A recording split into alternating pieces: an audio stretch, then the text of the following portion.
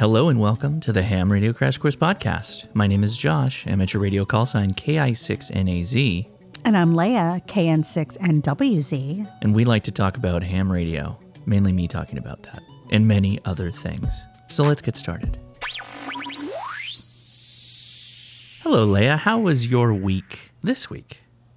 My week was good. I finished my work deadline, and now I have to catch up on everything Life. I put to the The rest of side. life. Yeah, exactly. Well, thanks for coming out here again to the podcast studio Yeah, to have a little bit more fun with ham radio. so much fun with ham radio. We cleaned up the pool a little bit today.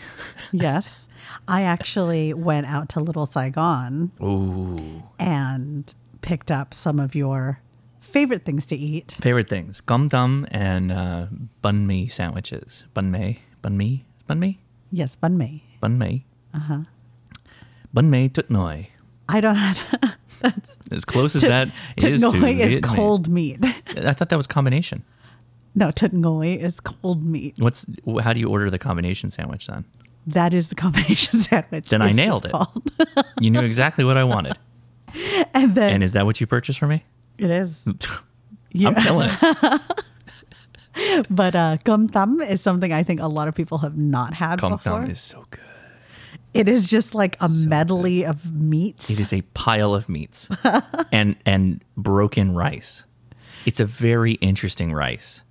Yeah, the grains of rice. It's jasmine rice, but it's broken. Like, why did that become a thing? Is it like is this leftover dish? Is that what I love? have no idea. It feels I like don't know. it has an origin of like leftovers. Like, here's an assortment of leftover meats. No. No? Okay. Gum tam is actually referring to the broken rice. And it has like a scallion onion put over the rice. Yeah, and then you put fish sauce on everything. Yeah. And yeah, exactly. Oh, it's so good. But so one of the things that you like in that. Is the omelet.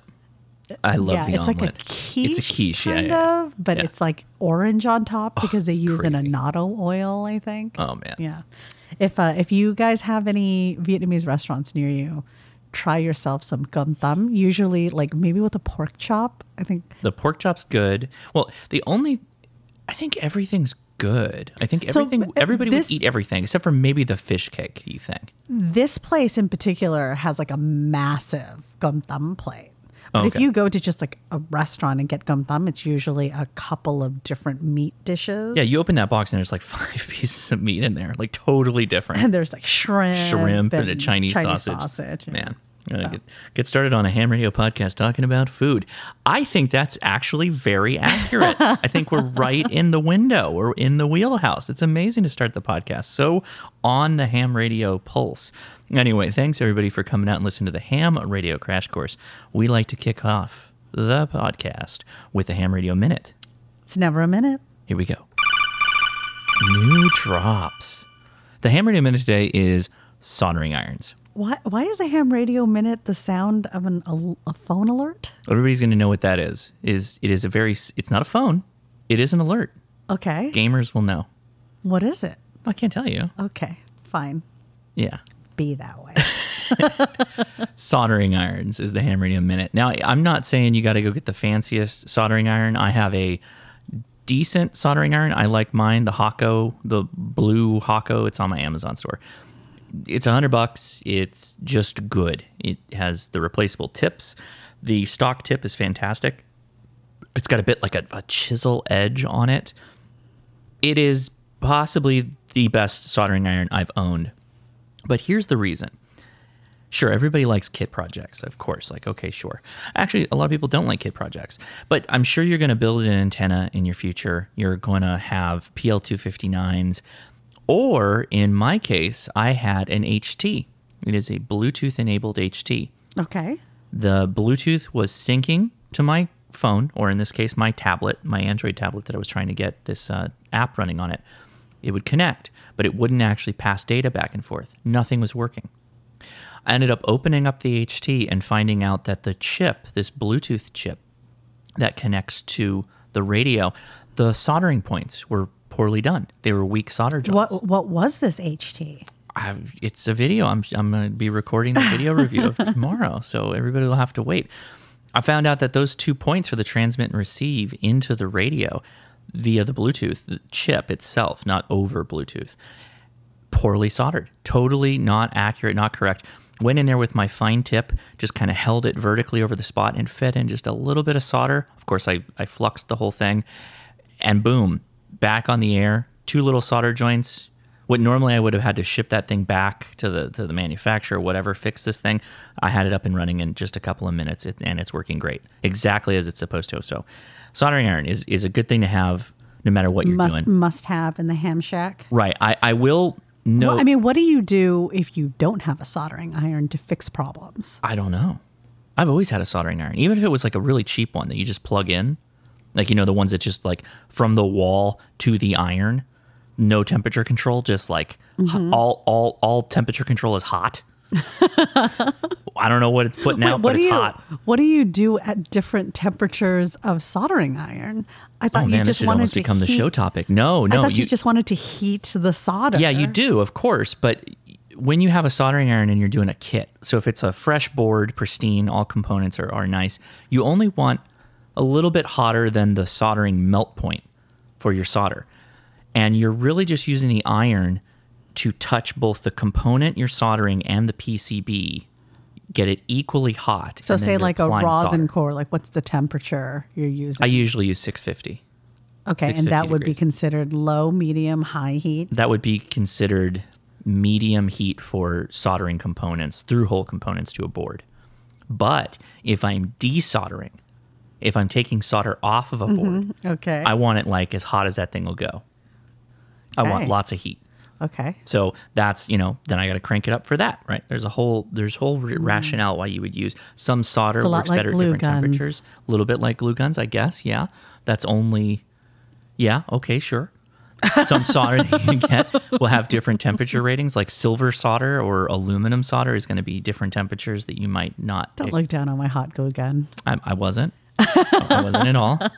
I don't think it's adjustable in power, though, is it? Or heat? There are hot glue guns that adjust in power. Okay. Yeah, because I think there's like wood glue, hot glue sticks, and all that stuff. If you have one of those one temperature ones, you've got to just kind of unplug it to cool it down and then plug it back in to kind of keep it at the right temperature level. I put a big fan on mine. That's how I cool it down. The only thing I'll leave you with is the ones that look like a gun that has like a trigger and like a pistol grip. Those are really good for like doing PL259s and big solder jobs, but they're not the most delicate for kit work. In fact, it's incredibly difficult to make any kind of kit with a soldering iron like that. They heat up incredibly fast. They're really good for like doing, again, big wire jobs, that kind of stuff, but not for kits. So you want the one that's more like a pencil. You know what's really interesting is I think you were soldering something yesterday. Yeah. You had like a really rough day yesterday, and then you came home and you were like, I don't want to do anything but solder. And then I was like, now is the time to go fix that HT. Yeah. So let's take it apart and fix it. And I felt a little bit better when it was done. Good. That's so meditative. Solder. It actually does. Kit building in particular is very Zen-like for me. So yeah. Well, thanks again, everybody, for coming out and listening to the Ham Radio Crash Course. Join the conversation by leaving us a review on iTunes for the Ham Radio Crash Course podcast. What about our drink? We'll do that after I read the reviews. How about that? Okay. I don't like the way I've got this. I keep saying I got to change the show notes because I look and then I screw myself up. Or email us at leia@hamtactical.com. We love hearing your reviews, listening to your email comments or questions. We'll take your merch ideas. It's a whole show segment. It's hours, literally. And when you listen to the podcast, we'll help the Ham Radio Crash Course reach more hams and future hams by leaving a review. So we appreciate it. I did figure out some of my problems with the iTunes reviews. There were a couple of reviews we got last week that got cut off. And right. I think I figured out that problem. So I wanted to go back and read a couple of them from first, Andrew V., the Baofeng man, says, love this podcast. This is easily my favorite podcast. Leia and the Ham Radio Guy make me laugh every time while teaching about ham radio. I'm studying for my technician license, trying to understand the questions as opposed to just knowing the answers. Josh Intro to Ham Radio video was the first ham radio video I watched and convinced me to take the test for my license. I've learned so much. Yeah. I've learned so much on both the podcast and the YouTube channel. Also, what is the story behind touch lamps on the podcast? Oh. I keep hearing it, and I would like to have some context. I listen to this podcast every day and enjoy it every time. Thanks for the podcast. Again, thank you for leaving a comment. Hey, thanks, Baofeng, and review. Man. Appreciate it. So the backstory, that was, I went back and saw that. I was like, oh, I got to mention this. The touch lamp, Leia brought a touch lamp into our home. Okay, so just to be clear, it gets brought up a lot. The touch lamp it's a sore was subject. very necessary. Okay. You keep, that's your argument. Yes, the boys' room was very dark. Ben was doing virtual schooling in there. I needed something that would simulate sunlight. They have a. That's the part where I get all that. Why must it be a touch lamp? They make daylight lights that aren't it's touch adjustable. Lamps. It's adjustable. They make adjustable lamps that aren't and touch-based. then the boys can touch it to get to whatever the light level they want. Again, they make lamps, not touch-based, that do this job. So the reason why touch lamps are a problem. The aesthetics on this lamp are fantastic. You don't need touch controls to make the aesthetics work out. I don't believe you. Touch lamps are notorious for creating RFI, and RFI is the bane of all ham's existence, particularly ones that live in the suburbs and have a lot of technology all over the place. It raises your noise floor to the point that you basically can't use your radio. So Josh was trucking along, and we have been through multiple in-house power outages as a result self-induced of Josh just turning off all the breakers to hunt down RFI. It is very irritating. Mm-hmm. He unplugs things all the time to figure out what he's going to put a ferrite on. And leave them unplugged. Yes. Which is your favorite. So angry. You're a favorite.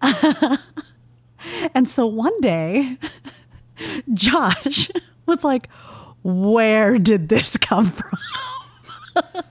Fee, fi, fo. I smell the RFI of a touch lamp in my home. You didn't know right away it was the touch lamp, though. We found it pretty quickly. You were like, what is new in the house? Huh? I don't know. I'm always buying things. That plug-in was the question, I think. So that was a big topic of discussion on the podcast. So that's the backstory. Thank you very much for that. I think everybody felt Josh's pain upon his reveal because he told the tale of him hunting down I don't remember what episode it was, but and what was when you figured it out and you unplugged it? What did your noise floor go from? It went from like an S7, S8 to like a S2, S3. So it's like literally, I can only talk to people with like really powerful radios and antennas. So like a lot of the people in the Ham Radio Crash Course are just using wire antennas, you know, they're modest setups. And I would like to be able to make contacts with the people that listen to the podcast, for instance, and my videos. But I can't because of a lamp. So, and you know what, Baofeng man, the lamp is still here. It is, yeah. The lamp is not going anywhere. Yeah. Team Touch Lamp. Let it illuminate your life. Oh, get out of here with that. So the other one that was from the last podcast, and it also got cut up. I wanted to go back and read it so I could get the full thing in, was from Chef the Chef, if you remember that from last time. Yes. Chef the Chef, yeah. Best 3 to 4 hour podcast I've heard, which is funny because the last podcast we put out was almost 5 hours. Are we the best 5 hour podcast, guys? No. That's Joe Rogan. That is the last time it is going to go that long. That's what people told me too. They're like, what are you trying to do? Be like Joe Rogan or something? Hey, Joe Rogan. Yeah, we're just going to eat weird things. No, you eat. That's what he used to do. I'm okay with doing a podcast on eating weird things. I will be Joe Rogan, and then you just eat the things. I'll be like, this is delicious. This is a delicacy. This is fantastic. Yeah. It's just so easy to listen to Leia's rich, textured voice while she moderates her nerdy but informative husband. As a new technician, I appreciate both Josh's experience in ham radio as well as Leia's layman understanding of a subject that is mysterious to most. I mean, when you complicate any subject by translating from English into seemingly random numbers and letters, the language of the ham radio operator, you have to expect you're leaving the crowd behind. Both Josh and Leia's individual strengths combine to form a podcast in which the hours just fly by. So the latter half of that comment was what we cut out, and I'm really glad I went back because that was a fantastic comment. So Chef the Chef, thank you so much. So this one is from KE5ADX, and it is titled K8MRD. Oh. I saw his video and sent him a link for the company I work for. They had about 14 sales jobs in Texas. I appreciate how supportive we hams are of our fellow operators. We are. Now, I appreciate that Mike is talking about his job situation, but I won't pontificate that. If you want to go check it out, go check out Mike's channel and catch up on what he's been talking about. Yeah, I feel like talking about him on a podcast is not fair without him being here, so maybe we'll call him in one day. Yes, and I know Mike listens to the podcast. Hi, Mike. Hi, Mike. And he actually has a really great video where he's really transparent with everything that's going on. Which, I mean, kudos to him. I don't know that I would do that. I mean, straight up, I don't know that I would do that, what he's doing. And I was like, man, I got But what better way to find a future job you might like Absolutely. than reaching out to a community that's already possibly working with adjacent people. Yes. Yeah. It's so smart. It is smart. Mike, you're a genius. Doing that 4D chess out there. And so Mike's channel is K8MRD. Radio stuff. Yeah. Check him out. So BridgeCon, he writes, great podcast, perhaps mislabeled. I think we've gotten other comments with that title. Leia and Josh do a fantastic job entertaining and educating you in many aspects of life, sometimes with ham radio as both a premise and an afterthought. It is refreshing to listen to a married couple who are being themselves, enjoying each other's company, and letting us listen to their lives while educating you in many aspects of life, which run the full spectrum. From ham radio to prepping to family dynamics, Josh has the gift of being able to impart knowledge with both humor and humility. Yes, we know you are an extra. And has the ability to boil down complex ideas into easily digestible portions. Leia is the perfect foil to Josh. Her innocence, as it pertains to ham radio, is refreshing and forces Josh to explain ideas in a way an engineer might not normally think of. And her laugh is genuine and infectious. You should listen to this podcast just to make your day brighter and maybe learn something too. Word to your mothers. Thank you. So that was very nice. Thank you very much for that. That's glowing. Thank you. So we do appreciate you leaving reviews over on iTunes. It's the same as the YouTubes, right? It's that version of it. iTunes is the biggest player in the podcast game. So if you throw a thumbs up over there, more people end up getting recommended, and the story. And then you get more hams. More ham. More hams are listening. So let's go back a step and talk about what we're drinking. What was that? Is that cheers? We're popping bottles. Oh, what are you talking about? We're popping bottles in the sense opening cans. You didn't like the sound clip I gave you for the drinks? I have to cut it down. I got to go in and do a bunch of other work on it. Fair enough. I've got like 3 new audio things. That's a lot for one. We already heard one of them. That's true. Yeah. All right. Well, today we're drinking High Noon Sun Sips. It is a no sugar added vodka and soda drink. It's made, the one I'm drinking is pineapple, but they've got watermelon, black cherry, grapefruit. Let me see. What is the ABV on this? 4.5. Excellent. It's sessionable, right? Is that Sure. Usually sessionable is like 3.5. 3 to 3.5. Tomato. These are good. I feel like we're getting to a played out point on the seltzer game. I feel like only the best remain. And this these is really are good. clean. I will say grapefruit is awesome. Watermelon is my second, and then pineapple. Actually, I take that back. I would tie grapefruit and pineapple together, and then watermelon would be a close second. I hate black cherry in all these. I hate them. I don't like them. It's the one that they try and give you the most of. Hate it. I really like this, though. Yeah. There have been some seltzer drinks that we've had that are not great. Indeed. Okay. So, Leia, what have you been using this week? What has been your major thing that you've been using out on the road, at home, whatever you're been using on the trail? Okay, so in a hot air balloon. I bought something this week because of a TikTok. Oh, no. I somehow ended up on housekeeping TikTok, and it's all Okay. tips on how to clean different areas of your home. I feel like How To Basic would really take off on TikTok. Is How To Basic on TikTok? Yeah, there's tons of channels like How To Basic. Where But you're just breaking stuff? yeah, but Okay. that's not teaching me anything. I know, but it's funny. How To Basic was the funniest thing when it came out. That's the one where the guy is supposed to be cooking, but The he's fried just rice. throwing everything. He's just throwing eggs in the pan, and Yeah. then the whole carrot, the largest carrot you've ever seen, he throws it in the pan. And it's not like he throws it in and it's suddenly diced. It's still a whole carrot. Yeah, and then it hard cuts to a completed fried Yeah. rice dish that looks perfect. Yes, yes. So the thing I bought is actually made to shower your pets because Oh my God. it's made for shower heads, and it's like this flexible rubber that you can use to wrap around any size head of shower. So then you essentially have a nozzle. I know a lot of people have like handheld shower heads Right. in their shower. We don't have that. We have like a rain shower head. Right. Which makes it impossible to shower, like clean off the walls with water. That is true. Yeah. Oh, so you got that not necessarily for the dog. No, I got it to clean, clean the the shower. shower walls. Oh, okay. I'm like, we have no problem cleaning the dog. We pick her up and put her in the sink and use the sprayer. It's fine. Or the hose. Yeah, but I think it's such a good idea. Oh, it's a good idea. Yeah. Right, Okay. Now I'm on board. I was like, what are you talking about? Okay. I'm on board. So I don't like the cleaning or aesthetics of a handheld shower head.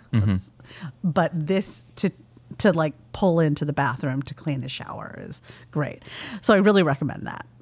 If you need a nozzle of any kind in your shower, Yeah. that's a great one. I've got a general one, and I'm not going to mention a particular brand because I don't have a good one of these, but it's a ham radio mention. For all of you iPhone ham radio operators, there are a ton of radios that can connect to the radio over Bluetooth, and most of that stuff is not iOS. It's not Mac friendly. So instead of going and get like a dummy Android phone, go buy yourself like a cheap Android tablet. Maybe not so cheap because there are some really, really janky Android tablets out there. Like a Fire tablet? Would that No, work? it needs to be Android. Can't be like Amazon, whatever they're running. Are they? No, the Fires are pretty slow, right? They're pretty garbage. I don't think so. Okay. You've come a long way. Just maybe go one step above cheap. Get something that's actually like somewhat It's like a Samsung. I don't know. I don't know the price of these things, but I want to point out that like if you're on the fence of like maybe I should get an Android phone, don't. Just get yourself a small tablet and use that for the ham radio. So like APRS Droid. APRS Droid is such a fantastic app. It works really, really well. Works great with Bluetooth enabled ham radios. So just highly recommend it if you're going to go down that road. Thinking about that game, if you're an iPhone user, just get a tablet. You're going to have a much better time with it, and you may have some compatibility with just giving it to a kid, when you're not using it, because Sure. it's an Android tablet versus here's an iPad kind of thing. I'd rather give a kid and I don't know. I guess I'm saying I worry about my kids breaking iPads because they have. So yeah, that's my little item there that I've been playing around with. All so right. so then that means it's preparedness corner. It is prepared. I don't have a drop for this one yet, so if somebody comes up with a drop, let us know. Okay.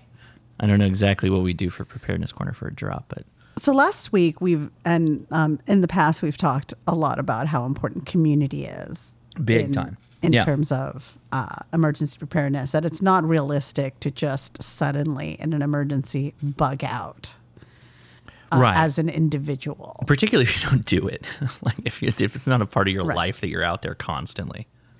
But think about this. Mm-hmm. If you are somebody who wants a good sense of community, right? Mm-hmm. But you know that where you live may not be the best of locations to be at in an emergency, Mm-hmm. then maybe you just go ahead and bug out to the best bug out locations now and build your community there. You're saying If you're moving. this is the long Yeah. plan. Start bugging out now Yes. And go bug out to to where, a community yes, of people. where you would be bugging out to. I like it. I like it. Okay, this is actually a really good idea. Isn't that what Bob did? He did. He bugged out to Idaho. Yes. Which is, what he said was where cop land. It's retired cop land. They're Right. all cops. Retire in Idaho. So there's a blog that came up with the best and worst bug out states. I'm not going to talk about the worst bug out states Because we're in it. I'm not here to judge. Because we're in it. And I'm not here to be judged. But we're in it, right? Well, I don't know that California would be that terrible of a bug out state, considering just go we have east. so much agriculture. Like you can grow, like if you're going to long term, You can't grow in California in a grid down situation. There's no water. what? The- You can absolutely grow. No, you can't. Okay. All right. You do appreciate we live in a desert. Our state is a desert. I mean, it's not Arizona. Didn't you ever watch the movie Chinatown? Mm-hmm. What is that about? At the end of the day, what is all of that about? I don't know. Water. It's about making a pipeline from outside of the LA basin and building it when you into said LA. Chinatown, I was thinking Big Trouble in Little China. I was like, yes, I have seen that. I missed the whole water subplot in Big Trouble in Little not China. understand There was that. a lot going on. It's like the, Kim Cattrall. the three winds. There's no water. There's no fourth element. Because it's like lightning, thunder, and is it rain? It maybe okay. Okay. Maybe. I did not see Chinatown. That is a really good movie. We need to watch. Well, Yes, we we do need to watch Okay. Chinatown. It is like when I say not at all a bad movie, it is considered like top 100 movies out there. Big Trouble in Very Little good. China. No, yes, Big Trouble in Little China. Of course, Yes. of course. That's on my top 100 Yes. list. But for normal people, top 100 has Chinatown on it. It's really good. Anyway, like. Okay, fair. There are so many places in California that have gone back to being a desert after they were turned into orchards, like all of the grape farms in the lowlands. Oh, that's true. That used to be lush and grew things. Now it is back to being a complete desert. Like, no, our state is mostly desert. Fair enough. So, no, it is not good. Would you like to know what Survival Frog believes to be the best bug out states? I would like to hear more about Survival Frog's accolades if I'm going to trust Survival Frog. No, I don't vet sources. Okay. I just present the information they have presented for discussion. I hope Survival Frog is like a retired frogman or something. Because otherwise, I don't know, man. Okay, go ahead. Number 1 is Colorado. Okay. Wait, like, are you going from the best? It's just how the list goes. So number 1 is the best? I don't know. Wow, Frogman's Just not a playing list. around. Yeah. It's supposed to be one of the best states to bug out in because of the Rocky Mountains providing water and wildlife, right? Mm-hmm. There's a lot of trees to help build shelter from the elements. Okay.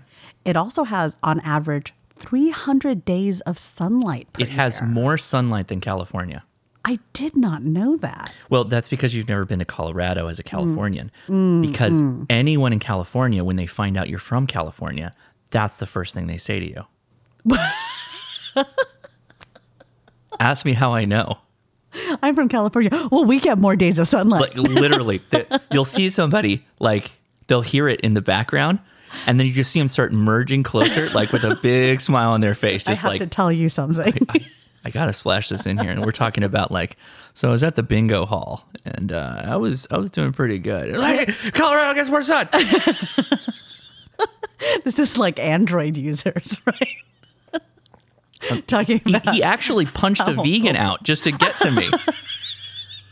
he was like that vegan guy was like right next to the CrossFit He was guy. fit. No, he took the CrossFit guy out first. So he's obviously a prepper. He's good at threat detection. He went with the guy that was athletic first. He knew he could save the vegan for last because they've got weak blood. It was crazy. It was wild. It was funny. You know, we what? saw, You're so wrong about vegans too, because some of the world's like most fit and strong bodybuilders, vegan. vegan. It's a joke. Yeah. I'm kidding. That vegan guy could be the CrossFit But what guy. was funny is in the back of the room, I saw somebody sitting there eating a 5-way. And they stood up and they saw it go down and they sat right back down. They were going to come over and tell me about Skyline Chili. The York representatives went running out of the establishment. They're like, Colorado's about to spit some facts. We gotta stand down. Disengage. Abort. The next state is Alaska. Okay. So this is very surprising to me. Okay. But people in Alaska have been living off the land for hundreds of years. Yeah. Wildlife is plentiful, lots of fresh water. And there's a very low rate of natural disasters that occur in Alaska. But the ones they do get will wreck you. Because even natural disasters don't love the cold. Yeah. Just- Earthquakes do, though. And they're pretty gnarly up there. Is that true? Oh, dude, the Alaskan earthquake is huge. Yeah. Really? I mean, it was a long time ago, but There aren't any nuclear power plants to worry about having Okay. that kind of disaster. that's the least thing I was worried about. Because like in a grid down situation, you want to be by a nuclear power plant because it doesn't require anything else. Okay, the next one. Mm-hmm. And shout out to Evan and Dom. No. Ohio. Get out of here. Yes. Ohio contains the largest population of Amish people in the entire It contains country. the highest population of people that want to bug out at any time from the state. So in a disaster, you're the only one there. Ohio's great. I'm kidding. I do love Ohio. Love's the wrong word. I like Ohio. It's fine. You have okay feelings about it. I'm okay. The okayest state, Ohio. So, Survival Frog is taking the largest population of Amish people being able to survive and maintain in Ohio as proof that people can successfully live off the land in perpetuity. So the Amish people are to states that you can bug out in, as the Kopi Luwak is to coffee beans. Yeah, okay. I don't think they're crapping out Ohio. I wasn't going there. I'm saying that they pick the best coffee beans. Okay. The Amish pick the best I see. location Fair enough. to live. Ohio also has excellent water and farming and is ranked one of the least likely states to be obliterated by a natural disaster. That's pretty. Yeah. There you go. Yeah. Well done, Ohio. High praise. And the last state on this list. And now I want to get into the worst states, but we don't have time. Yeah, no, we're You gonna guys, move on. I will drop the link. Go in read the show blog. notes so that you can get as irate as you want. And if you'd love to comment to us directly, join the Discord. Link will be in the show notes. And there is a HRCC podcast chat room. Yeah. And we have a lot of fun talking to people Yes. about the podcast. The last of the best is Oregon.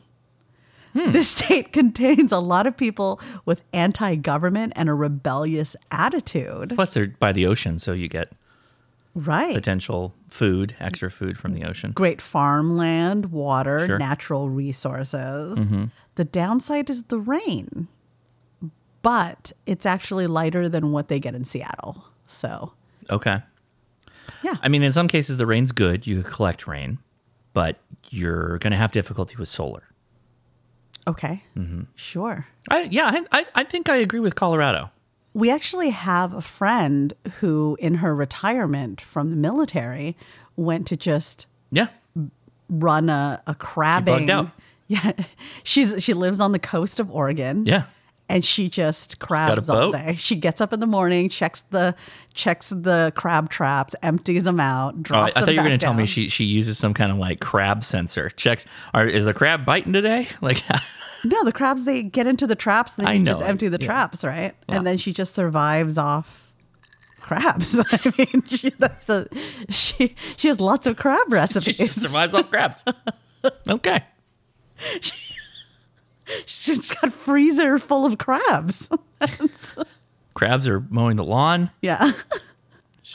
Random household work. Oh my gosh, you guys are going to be so angry. Okay, I'm just going to run through the list of worst states. I cannot resist. Okay. I'm not going to get into the reasons, but when I tell you what the worst states that is listed here, don't shoot the messenger. I already know one of them is going to, people are going to lose it. You can go directly to the blog. Don't talk to me. Comment them directly. Yeah. Number 1 is Florida. Yeah, okay. Number 2 is Texas. Yeah, I felt that coming. Number 3 is Wyoming. Really? Yeah. Because it's cold? I will read this because you're asking me. Yeah. Part of bugging out is being able to duck, cover, and hide from potential threats, looters, marauders, law enforcement, etc. Wyoming is incredibly flat. The open state makes it difficult to survive from land and air attacks. It's also infamous for its wind, making it difficult to maintain a bug-out shelter or outdoor gardening space, especially in the freezing cold. Oh, okay. Yeah. The last of the worst is Rhode Island. Not even California. We didn't make the worst. Look at that. Rhode Island. Okay, fine. They don't even want to mention us. That's why. Like, that is where the natural disaster came from. It's already ground zero. Nobody's bugging into ground zero. All right. Well, I will go ahead and put this link in the show notes. I'm so sorry to. What's funny is that in the states that Survival Frog listed as the worst, those are some of the most prepared people. Ready to bug out.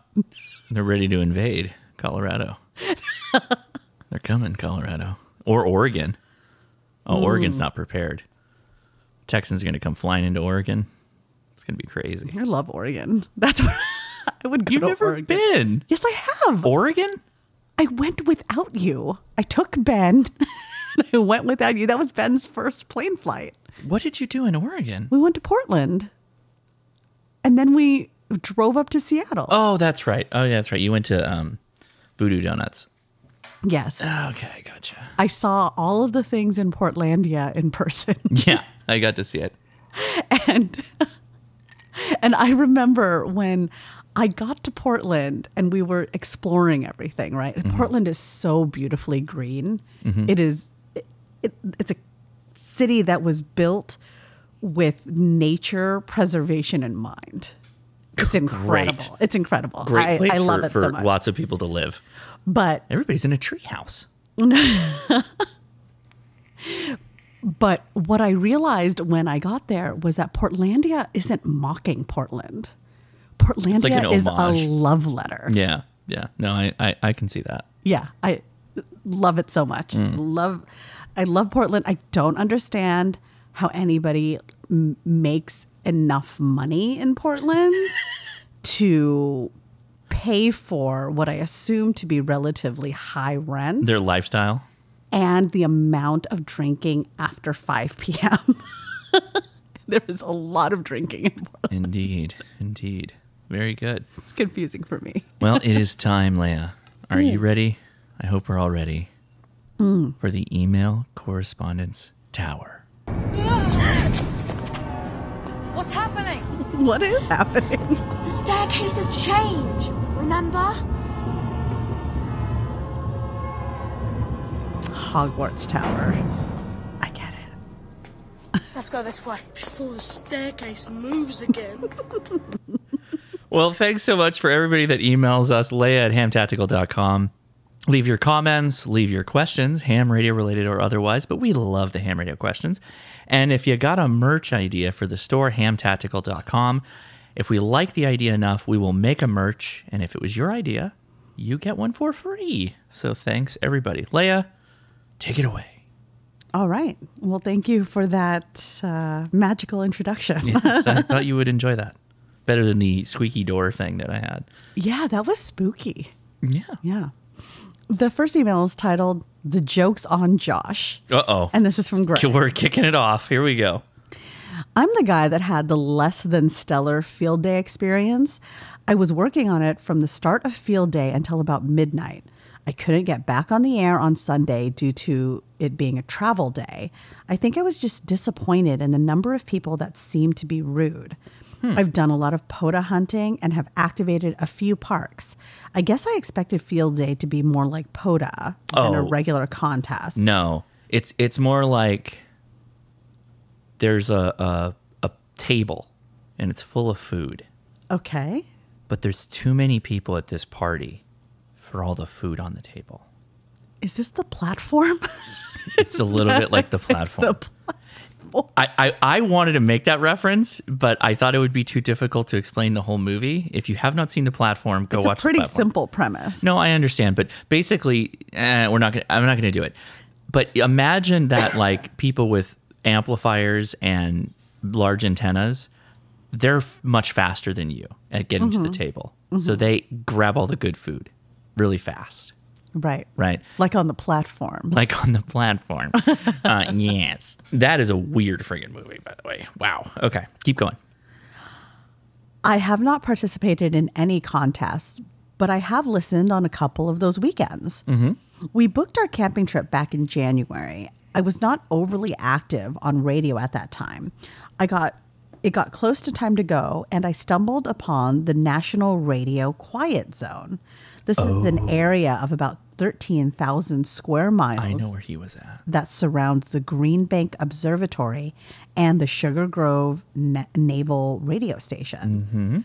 The campground we were staying in is just barely inside this zone. I went to their site, and there's a rule about broadcasting and erecting antennas. I was so disappointed since I planned on playing radio the entire week. I emailed the point of contact for the NRQZ asking if I could get on the air. Shortly after, I got an email from the director stating that these rules only apply to permanent installations. Yeah. Also, you're using frequencies that aren't going to bother them, I'm assuming. Yeah. I'm sure that you can imagine how thrilled I was to be able to get on the air. Yeah. Someone asked why it's not Huntsville, and Josh mentioned, or Huntsville. And Josh mentioned that the people at Boeing in that town pronounced it that way and told everyone that it was Huntsville. Yes. Well, that was a long burn joke. They went back and told everyone else that it's really Huntsville. The joke's on Josh, 73 Greg, and 3 GDS. Thanks, Greg. I don't know what you want me to say. You know what, Greg? Give contesting another shot. Yeah. Yeah. Okay. The next email is titled August Event in the Northeast and Other Things. And this is from our mapley friend, Russ. Right on, Russ. Hello, Leia and Josh. I received an email from the Northern Berkshire ARC in Adams, Massachusetts, advising that they have scheduled their Hamfest. Anyhow, I was chatting with Nate, K1MAZ, that's our volunteer podcast co-producer, That's right. about the possibility of doing an HRCC meetup type of thing. And I was wondering if there was anyone else who would be interested in attending. The event is on August 22nd, 2021, and opens at 700 Oh, with some night raffle items. wow. Russ attaches a flyer. I will put that in the show notes. I am doing much better, and thank you all for the well wishes. Russ was not feeling well the last time he wrote in. While I was at home, I looked at what it would require to redesign my shack/cave. Josh, is it a 10 by 20 space? Do you think I should do the shelving units as you suggested or go rack mount? I currently have one 24U rack that houses my 33 centimeter Brandmeister repeater project, but I need space for analog and digital HF, VHF, UHF gear, two 3D printers, NAS, gaming PC, NVR, etc. Not to mention my RF diagnostic gear, scopes, VNA, PS meters, etc. Now I'm just rambling. Anyhow, back to chasing my little boy while he chases his chickens and rabbits. So, yeah, whenever you can get away with rack stuff, you do rack stuff. It saves a lot of space. But all the gear you mentioned, you most likely don't have rack gear versions of that. Unless you get like a step IR, or not a step IR. And A what flex. was the shelving units you suggested? Oh, built in. I was saying if you're going to go, if you have complete control of the space and it's empty, built-in desks, built-in shelves really get you closer to the wall and you can deck it out however you want. A wraparound desk that goes all the way around the room that you have all your stuff on. A 10 by 12 space would maybe allow you to do on one side floor to ceiling, like 2 feet deep shelves. Why can't you do that on every wall? Because then you're shrinking down that 10 by 10. Yeah, but he's going to have that gear anyway. It's about maximizing the space without making it feel suffocating. I understand that you have no problem Suffocate me in being gear. surrounded Suffocate me. in your ADD needing to see everything visually in front of you. Suffocate me. Yeah. Bury me with my gear. I need a 10 by 20 room. But if you were to do just a wall of shelving, Okay. right? What, Leia? I'm not saying you're wrong. Yeah. But you're not. I'm not You're not hammy You are enough. a ham, but I'm you're not not like hammy enough. He mentioned like RF equipment. Like he's talking about oscilloscopes and stuff. This is a guy who's got radio gear and soldering iron gear and RF gear for doing oscilloscope stuff. He needs like designated zones. Yeah, but right? but what I'm saying is, if you do these floor to ceiling shelves, the center of the center shelf or at whatever height you want could be a desk. Sure. But I'm saying you just take it, you just wrap the desk all the way around the whole thing. And you've got radio spot, Okay. 3 feet of radio, 3 feet of kit building, 3 feet of oscilloscopes and test equipment. You can talk about this functionally. I'm going to speak about it aesthetically. Russ, your wife would very much prefer everything to be organized He didn't on say one anything wall. about his wife. He didn't say anything about that. He said he's got a 10 by 20 space. Fair enough. Fill it. All right. Russ signs off 73 KC5 CNT. Thank you, Russ. Good luck You on do your need to leave a shack wall for redesign. some kind of maple syrup altar that they have. They've got an altar, right, that they have to. Right. The maple tree actually comes straight through into the office. You know? Yeah, it's like that. It's like the memorial where they have a flame that's always running. At any time, like it's a memorial thing that many places do. The eternal flame. In Vermont, it's an eternally boiling pot of maple syrup.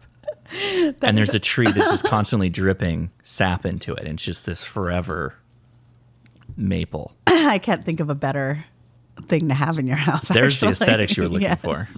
Nailed it. And what a pleasant smell. And Just a the deliciously tree maple. is an antenna mast for an antenna. Wow. There you go, Russ. Living the Nailed it. dream. Living the dream.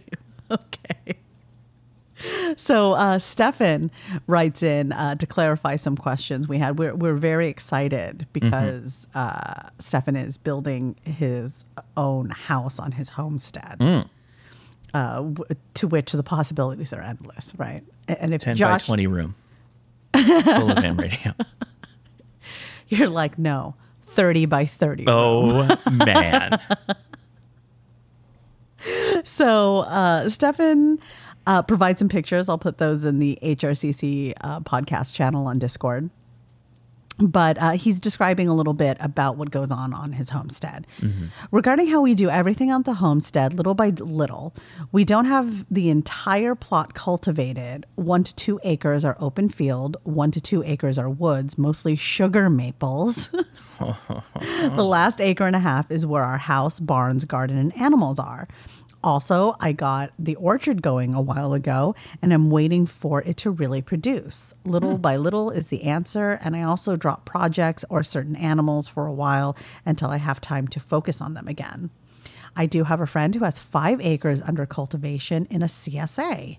I don't know how they do it, but we enjoy some of their produce, so we're glad they do it. Cool. Stefan signs off, regards, KD9SSQ. Now, I find this is the exact bug out community you want to be in, where it's just farms next to farms and you're all growing and able to help each other and swap produce. Don't tell the survivor frog about this. No. Fair enough. I believe that Stefan's in Indiana. So didn't even make the list. Sorry. All right. Thank you for that update, Stefan. I'm excited to see how your homestead comes along. Very good. Yeah, we love that.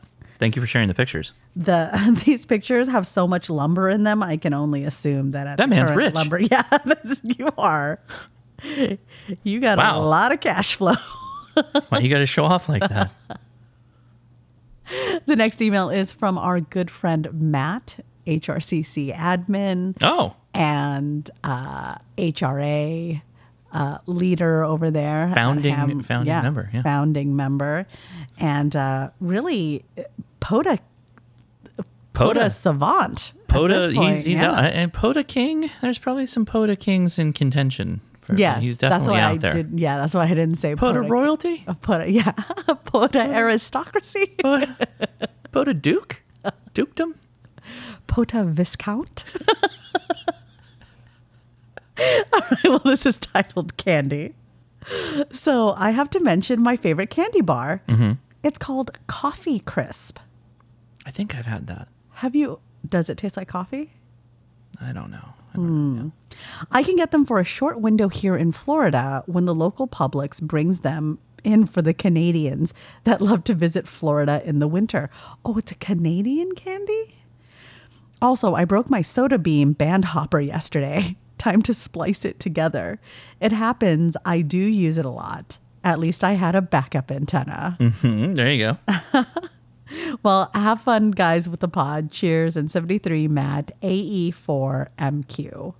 Very good, man. And Matt has provided some pictures of his ham accomplishments, as well as a picture of his rig expert, and I'm guessing the antenna he broke. How about a POTA comptroller? What? Can we go with that? That's not even royal. Yeah. That's Well, we live in a democracy. how Democratic Republic, really, but How about a? Is it a Marchand? What a Marshal. a Mar? What is Oh, it's a Marquess. A Marquess. a Marquess? That sounds like a Yes. French term. Thanks, Matt, for that update. I'm so sorry that you broke your soda beam band hopper. The next email is actually a tweet that was emailed to me, and it's from Kenneth and Is it just a screenshot of a tweet? No. Oh, It's a T-shirt idea. okay. It's a picture of a hotspot with the tagline, "I work all my DX through the internet." You seem amused by that. That is funny Good. because that will piss a lot of people off. What, That will piss off truly? some salty hams. Some salted hams would be a little miffed if you wore that around. That would be funny though. That All right. That actually is not bad. That's I like that. Okay. I like that. Okay. Josh is thinking on it. Okay, All right. well, if we make the shirt, Because you can Kenneth- you can draw a hotspot pretty easily, I think. All right. Okay, we'll think on it. All right. All right, Kenneth, and for VKF, thank you for the idea. We could make a whole it, line of just you are- trolling. The trolling line. the troll shirts. We really like to make ham salty. You can't be a ham if you're not salty. I prefer to think of myself as a honey baked ham, very well balanced. I have a crispy crust. All right, the next email is And I like hot and sweet mustard poured on me. tantalizing. Tantalizing mustard. This is from Paul, and actually, Paul's email is just requesting that we have SPF 50 long sleeve shirts made. I like that idea. I'm a big fan of sun shirts. I am too. They're hard to source with the printer. Paul, I will look into it and I will let you know. I know we have long sleeve shirts, but they're not the sunshade type shirts. So I'm down I though. apologize. You're welcome to take a look at the existing long sleeve collection, though. It's getting you most of the way there, I feel. A long sleeve shirt. Sure. I mean, it's not as breathable. Here's what you do. You get yourself some copper tone. Soak your shirt in Soak your shirt in it. it, and then Mod Podge it. And then immediately put it on. Maybe sprinkle a little glitter on yourself. Fancy it up a little bit. has happened to you? This is literally what I was channeling when I was thinking about. All right. The next email is from our good friend Thomas. And it's a correction. You know how you need a sound clip for corrections. That's I mean, it could be that one. fair enough. Minor error in the general license answer. What? Minor error in the general license answer. Uh-oh. Hi, Leia and Josh. Regarding episode 100, around the 4 hour and 10 minute after start, this email is to correct the record and the explanation for Let the the record show. minor error in the answer. Okay. The question asked, which of the following is used to process signals from the balanced modulator, then send them to the mixer in some SSB phone transmitters? Yeah. The correct answer is filters. Yep. Josh then described a single sideband receiver process. Yep. You got me. I felt about that when I was like, I think I did that wrong. And I did. Close, but no cigar. Thank you. Thank you for keeping me honest. Please see attached block diagrams for a receiver, a filter type transmitter, and a phasing tape transmitter Nicely for done. comparison. Nicely done, sir. The filter removes the unwanted sideband and the carrier. Hope Yep. this helps. There you go. Nicely Thomas, done. 86 TW. That was Thank nicely you, done on Thomas. the correction. Thank you for doing it that way and bringing the facts. Thomas, there are no pictures attached, though. So Thomas. if I had them, no. I take it all back, Thomas. You were would- so close. Thomas, now you have to send an email correcting your correction. Call yourself out. Provide the correction to your correction. Also, make sure you note that it was at the 56 minute, 38 second point of the podcast. You know what? You should be so grateful to Thomas because Of course I am. he is.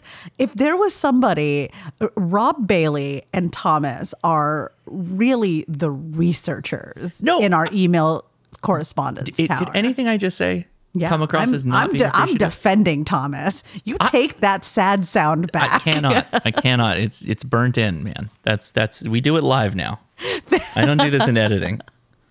Well, thank you, Thomas. If you get a chance to, I'm legit. I appreciate the corrections. There's no. If anybody, you're so salty. yeah, that's me.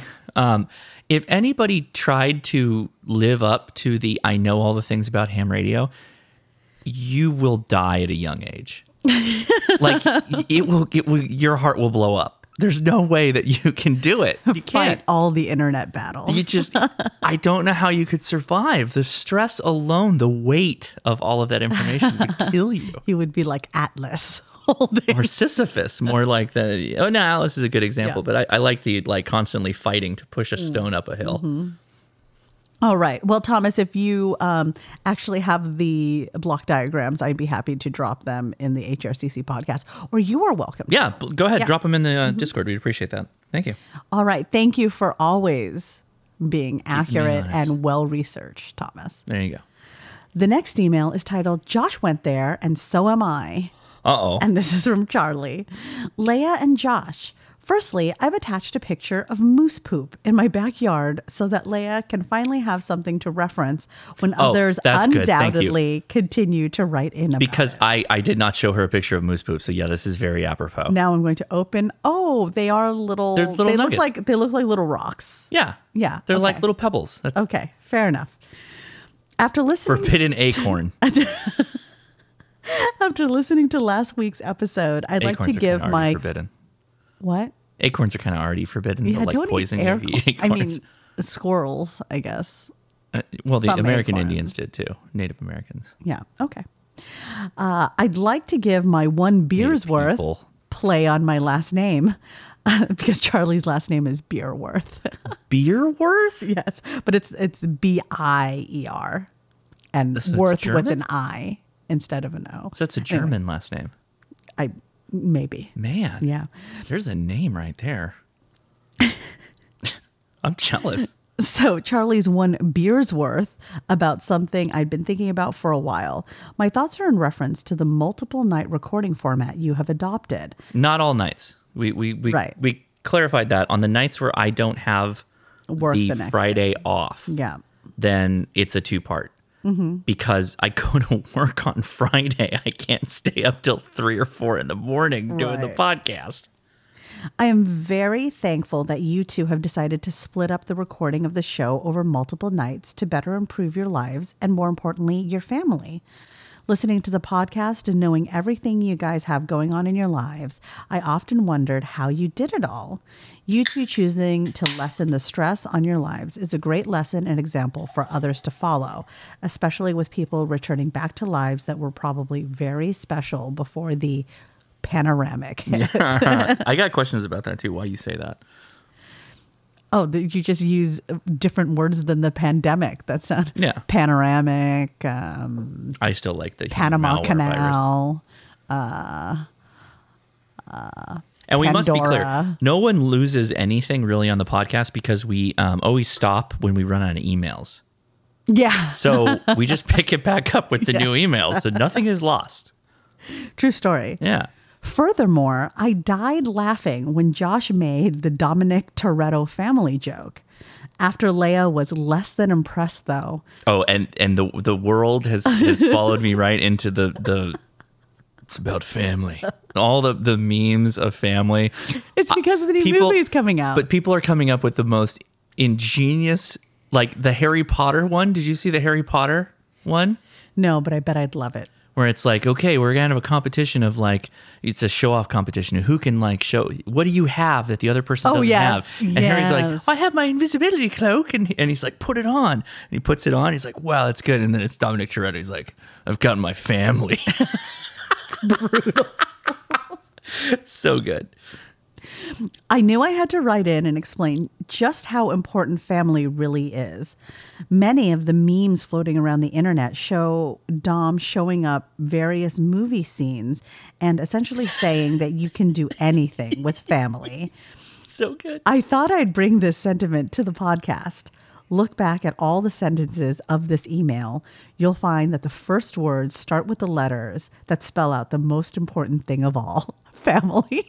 Nice. Well done, Charlie. Nice. It's With true. a cipher. Furthermore, That's an encoded message.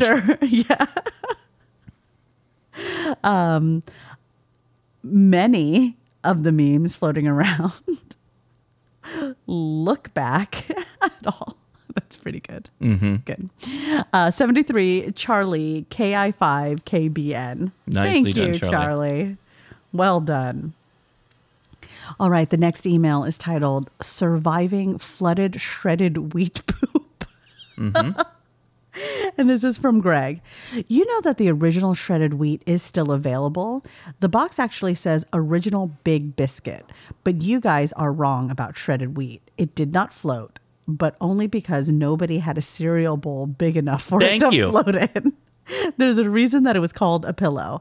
I'll have you know that I went in search of this Big Biscuit. Yeah, Okay. okay. You talked about it? Yes. And so I went to go find somewhere I could. The boxes for this, when you try to order through Walmart or whatever, because they don't carry it locally here. Right. There's too many people with like a wheat allergy locally or something. Right. It's banned in California. the big wheat. Though, you know, I take that back. I think maybe Food for Less might carry it because it came up on my instant cart for Food for Less. Okay. But I don't know where the closest Food for Less is. It might be a couple cities over. It's down was- by the bingo hall. It was $7 a box to order it online. It's like 8 pounds of wheat. You're getting it cheap. Think about the conversion of a bushel. And they shredded it for you. Yeah. So. Think of the work that went in. Greg continues. Owl pellets are not poop. They actually vomit up the non-digestible parts of their foods, like bones and hair. You are correct, Greg. Wait, who said Thank anything you. about owl pellets? I did. When we were talking about moose poop, I was like, oh, like owl pellets. Is it like owl pellets? And where I it's- corrected you immediately. Any scout worth his salt knows what an owl pellet is. That's like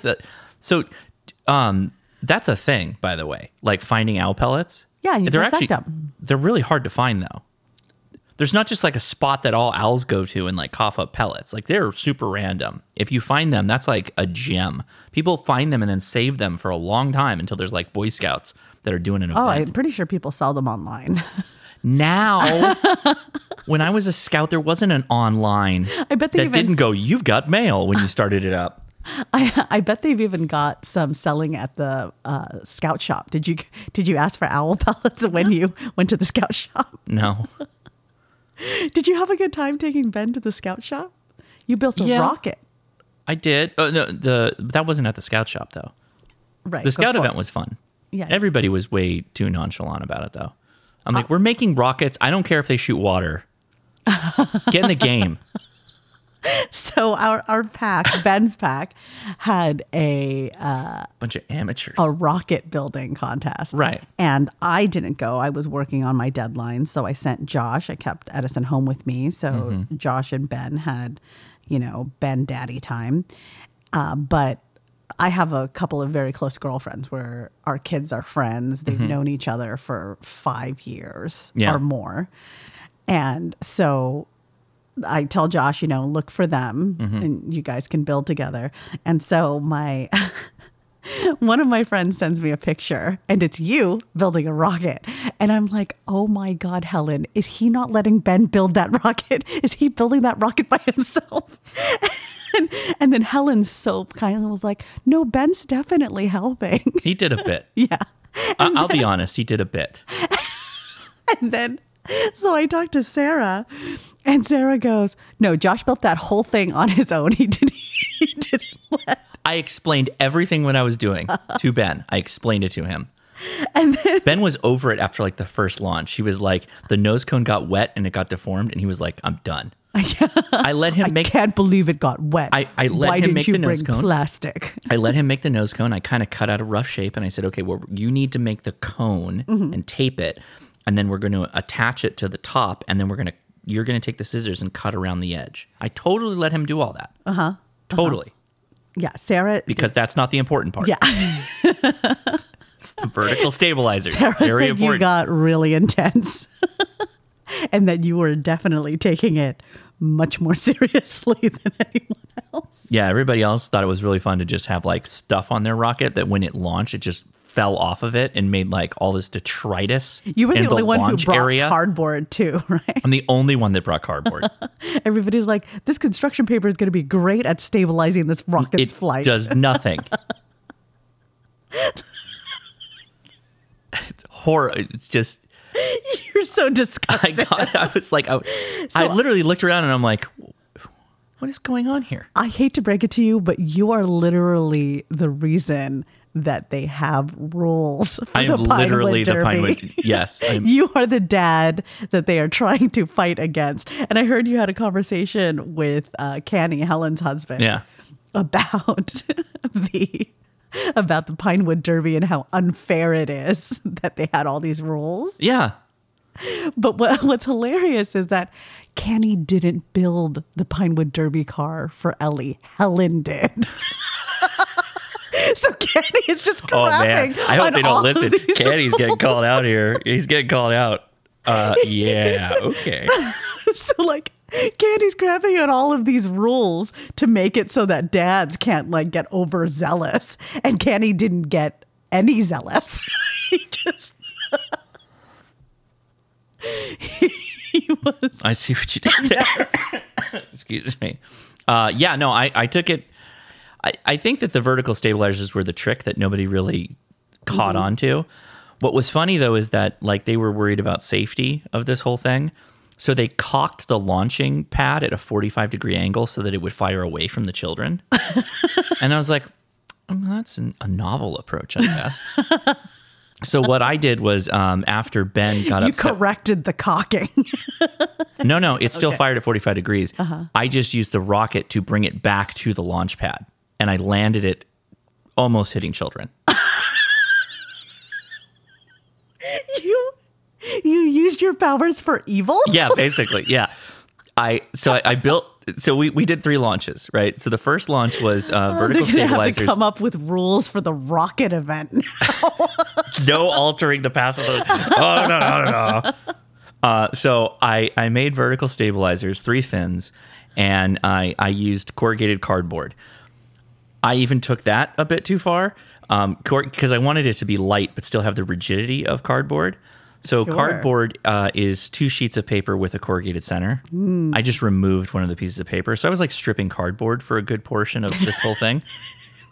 Nobody knew what I was doing. You could have just brought like a poster board or No, poster board won't cardstock. work. No, you need the corrugated center. You need the corrugation, the waffle. all right, You're okay. basically using like a waffle cut, the rigidity and strength of that vertical. Okay. Anyway, so I cut that all out. First launch. Why didn't you just 3D print the fins, Josh? The thought had crossed my mind. In retrospect. The thought had crossed my mind. So I cut them all out and mounted them with tape. And I did just a rough job with all of this. Did the first launch. It definitely held trajectory all the way through its actual boost. A lot of people, when they fired it, it just kind of like the nozzle would come about the back end and it would just kind of spin and do whatever because they had no control. They had no stability on anything. Very important. I mean, If you're making a rocket, yes. that's literally the whole point of the exercise. Right. You want the energy to be applied to the direction you want the thing to go. So I just roughly hogged it out, did that all. Then second launch, I reinforced the top end of the vertical stabilizers with diamond cut pieces of tape. Okay, then. So after the second launch, Ben was like, I think I'm good. I don't Can we need- go? And he was upset about the nose cone. Like, that's kind of why he He's was like, upset. Dad, can we go to HRO now? And you're like, no, we're here to finish this. We went to HRO after Yes. this. But normally you could have pulled me away to go to HRO at any time.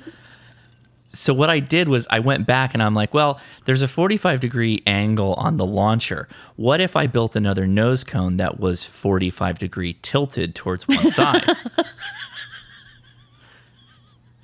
And so I built this. So basically, we're really launching like a plane instead of a rocket, right? Okay. So I oriented the nose cone with the 45-degree tip up in the direction of 2 of the vertical stabilizers. So I basically made a plane with a lower leading vertical stabilizer. And I brought it back to the guy, and he was like, "What's this for?" And I'm like, "Just align it so that the 2 side wings are kind of like wings, they're kind of plane. Like just align them at the top, right, and make the nose cone look up." And he was like, "Oh, okay." Our pack leader is an engineer, though.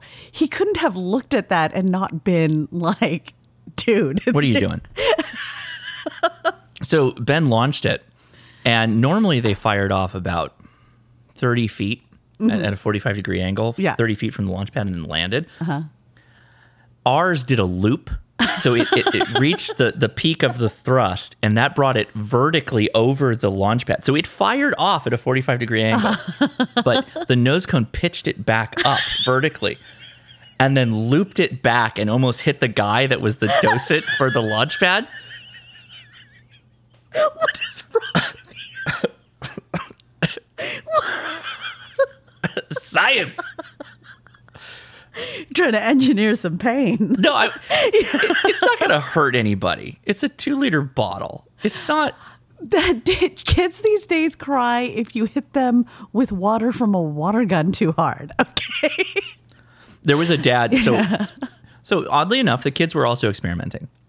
They were playing around with how much water they could put in the bottle and have it still be efficient, right? For the boost. One of the kids just completely filled the bottle with water. Normally, you put like maybe 2 cups of water in a 2-liter bottle. He filled the whole thing. More water, more thrust. But then the 45-degree angle becomes problematic because once you attach it to the launcher, it immediately just falls over. Right. So one of the dads is just holding the thing down at the 45-degree angle, and then they just launch it on the dad, just standing there. And when it launched, it was really cool because it just made like a vertical pipe of water, basically. Oh, cool. It didn't go anywhere, Sure. but it was fun. And so they learned, the whole Yeah. power to weight ratio thing.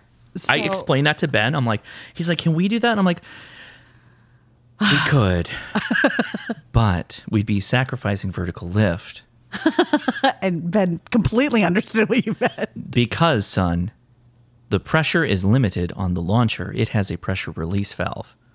And also we would need a vessel that could contain that number of atmospheres to pressurize that amount of liquid. And that's like totally reasonable to a second grader. I noticed. I also, people launched before us, and one of the launch pads had a much weaker relief valve. So you're like, no, I'm going to wait for this other one. Correct. Yes. Correct. And so this was not a contest. No, I don't care. My life is a contest with myself. The only one I'm competing against is myself, Leia. Did anybody else appreciate your engineering, or was everybody The guy that I almost hit, he was like, "That was cool. How'd you do that?" And I'm like, "Well, let me explain to you. son, would you like to build a rocket?" And then he goes, "Can we go to HRO after?" You're my new favorite, son. All right. There's a bit of a divergence. Yeah. Sorry, Greg, for derailing your email for a hot second there. Greg continues, you guys were talking about a house getting flooded. When we were shopping for our house, one of the places we looked at was a very cute contemporary house. It looked fantastic on paper. We arrived and started our walkthrough. Everything was dead on for what we were looking for in a house. That sucks. We finished walking the above ground floors and I headed into the basement. I went down 4 steps and had to stop there because there was 6 feet of water in the basement.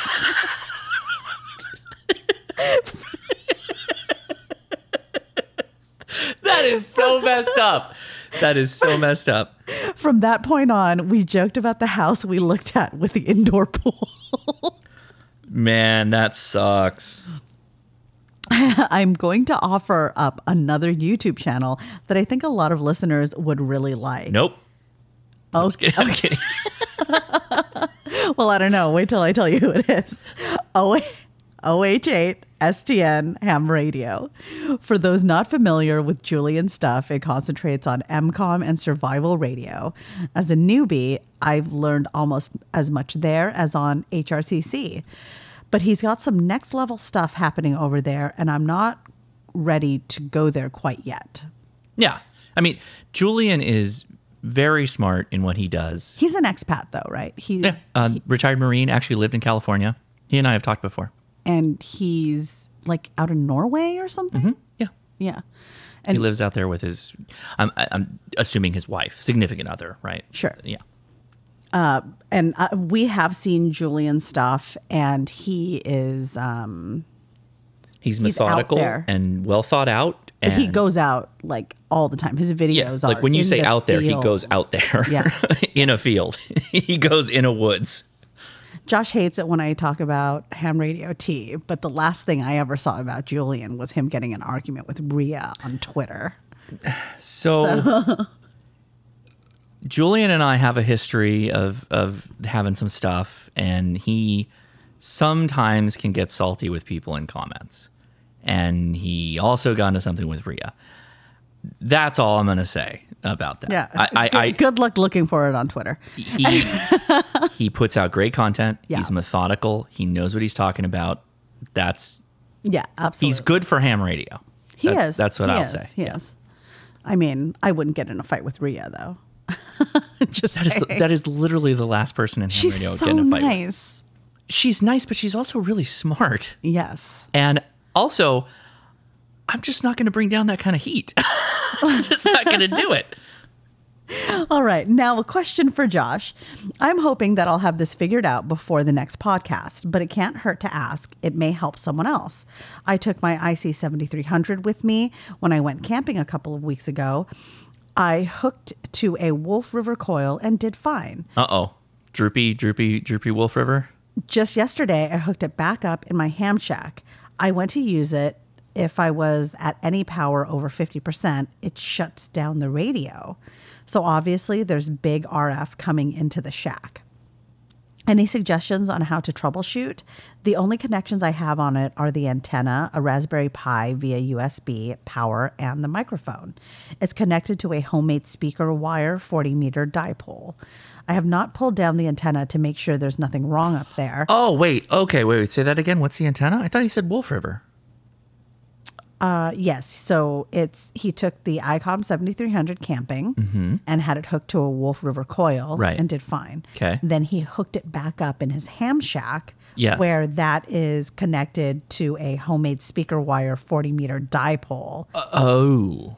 So he's saying, I have not pulled down the antenna to make sure nothing is wrong up there. I connected my rig expert and it says that the SWR is 1.2 on 40 meters. Okay. So I don't know enough information because, and let me be, a couple of ways this can go is a little odd. First way, he made a dipole with speaker wire for the legs and then connected that to coax of some kind outside and then brought the coax in. Okay, I'm going to assume that is the first way. There's two ways that this is going to go. First way. If that is the way you did it, put a ballon on it. Put a ballon at the feed point where the legs attach. Okay, there's first step. Okay. Second step, put a ferrite on it, a choke somewhere in the path as it gets closer to the radio. Now, here's the second way. This would be crazy if he's doing this, to be honest. But if he's doing it, this is why it's happening. No joke. If he's using ladder line, because when I hear speaker wire dipole, I think of Jerry, right? KG6HQD, the speaker wire dipole, is ladder line from the antenna all the way back to the radio. So it's not coax. So it behaves more like ladder line than it does coax line. So it's two wires that go all the way from the antenna into the shack. That is going to put out a ton of RF because you He used it before. doesn't matter. He brought that into the house. So that He brought the IC 7300 into the house. But I'm saying that a speaker wire dipole is two wires in its traditional construction. Okay. Meaning he's got two lamp wires running from the outside inside. Okay. If he's doing that, then all of that wire that is going from however he's getting into the house into the radio is part of the antenna. It's Okay. radiating. Okay. So it is literally shooting out RF. For any power over 50%. Oh my gosh. For it to shut off. I'm surprised 50% even. I'm surprised he's not dropping USB on his Raspberry Pi every time he transmits, if that's what he has. Okay. But that's crazy to me. I don't think people are doing that. I don't know. What do you think the solution is? Well, I gave it already, the two solutions. The first solution is if it's a speaker wire that he's using as the dipole legs, he needs to put a ballon on the center connector. Oh, right, the ferrite and the a ballon. Right. Ballon on the center connector. A 1-to-1 ballon Okay. that has two leg points, so he can attach the two legs to the nut and bolt mounting system, and then that has a coax feed point for SO239 UHF connector. Goes down from coax into the shack. The reason why we use coax is to prevent some of these issues. It actually cuts down on RF getting back into the shack versus using something like ladder line. Ladder line is two wires that run down the length of the antenna and wherever you're connecting it to your radio, right? If it's the ladder, the answer is go build yourself a dipole that is using coax as the feed point. That's honestly the answer there. All right. Now, also throw a ferrite in there somewhere Okay. on all the things. Greg signs off 73 and 3 GDS. Good luck with that, Greg. 7-3. The next email is titled First Email of a Longtime Listener. Dear Josh and Leia, equally and respectfully. Oh, So kind. no names? Wow. I like all these long-time listener, first-time emailers. Get more of those people out here. Haven't heard any names for you recently. That's so, true. Yeah. Well, you just said it, so Firstly, I'm stay tuned sending to next week. Firstly, I'm sending this email over RDOP WinLink to a node in Canada over 800 kilometers from Illinois. I think this might be the first official RF WinLink email since Josh mentioned it a few episodes ago. I could be wrong. I don't think so. The guy on the last episode didn't count since he used Telnet. No shade, just bragging. Oh. Shout out to whoever is hosting this. Man. Is that a deep dig? Well, Don't get me wrong. I like HF, but I also really like Telnet. Telnet's kind of a weird internet nerdy thing for me. It's HF, so yeah, you're getting longer distance probably. That's true. All right. All right, respect. Shout out to whoever is hosting this WinLink node. I'm probably taking up a lot of airtime by sending an email this long.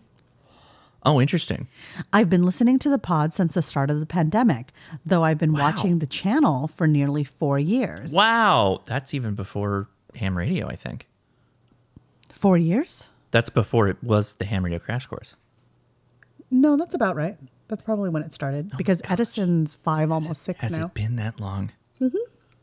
Wow. Well, you passed 200K. I guess. Man. I'll start here. Josh, you contribute more to this hobby than you know. I'm only 20 and have been licensed since age 17, and you've been an incredible source of valuable information in what I would consider to be a poorly documented hobby. Okay. Oh, we'll keep going. But wow, licensed since That's 17. awesome. Fantastic. Congratulations. I'm shipping off for the Air Force on September 7th. Oh, wow. I may be off the air for a while, but I hope to carry this hobby with me for the rest of my life. I'm curious. If you're going to drop what you're like, if someone mentions, I'm just saying this for the future. Like if you're a part of the military, like drop what your job is, particularly if it's like radio. We'd love to hear that. I think that'd be fun. So And yeah. thank you for your service. Thank you for your service. Indeed. I first learned of ham radio at Boy Scout camp, Loud Thunder, back when it was called Boy Scouts, though I guess it's just the Scouts now. Indeed it is. It is, yeah. Thanks to a counselor there who was a technician. Your channel was one of the first I found, and I've been watching ever since. I can pretty confidently say that you are the reason I am an extra today. Wow. Hey, that's awesome. Fantastic. Well, congratulations on getting your extra, and I'm glad I could help. Okay, let's move past the sappy part. Yes. I don't think I'll be a regular member of Leia's Correspondence Tower, so I'll throw in my vote for the only worthwhile argument I've heard lately. York peppermint patties are the bomb. Oh, gosh. Especially if you toss them in the refrigerator or even the freezer if you're feeling daring. Why stop there? Liquid nitrogen. I don't judge if people like other little treats, but you cannot deny the quality of a good York peppermint patty. I'll have you know, York peppermint patties are Ben's second favorite chocolate candy. I said liquid nitrogen, and I thought to myself, there's an idea. Liquid nitrogen rockets.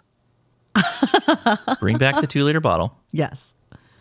Have a valve that has a certain amount of like retention force. Mm-hmm. Liquid nitrogen, when you put it in a bottle like that, immediately starts boiling. Josh, why don't you just pressure. run the rocket event next year? I'm already too busy getting these fine people licensed, I guess. I'll wrap What? things- Wait.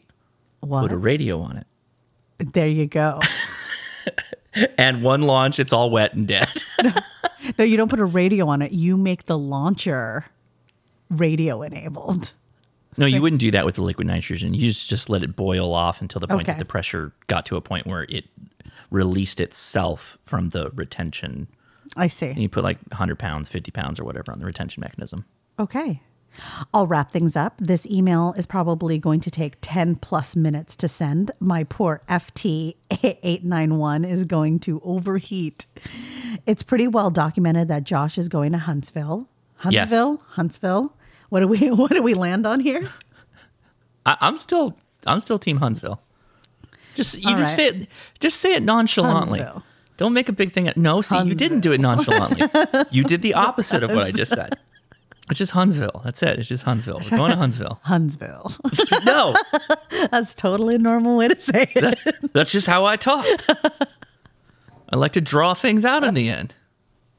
But I haven't heard a peep from Leia. So Leia, She's not are going. you going to come too? Nope. I am not.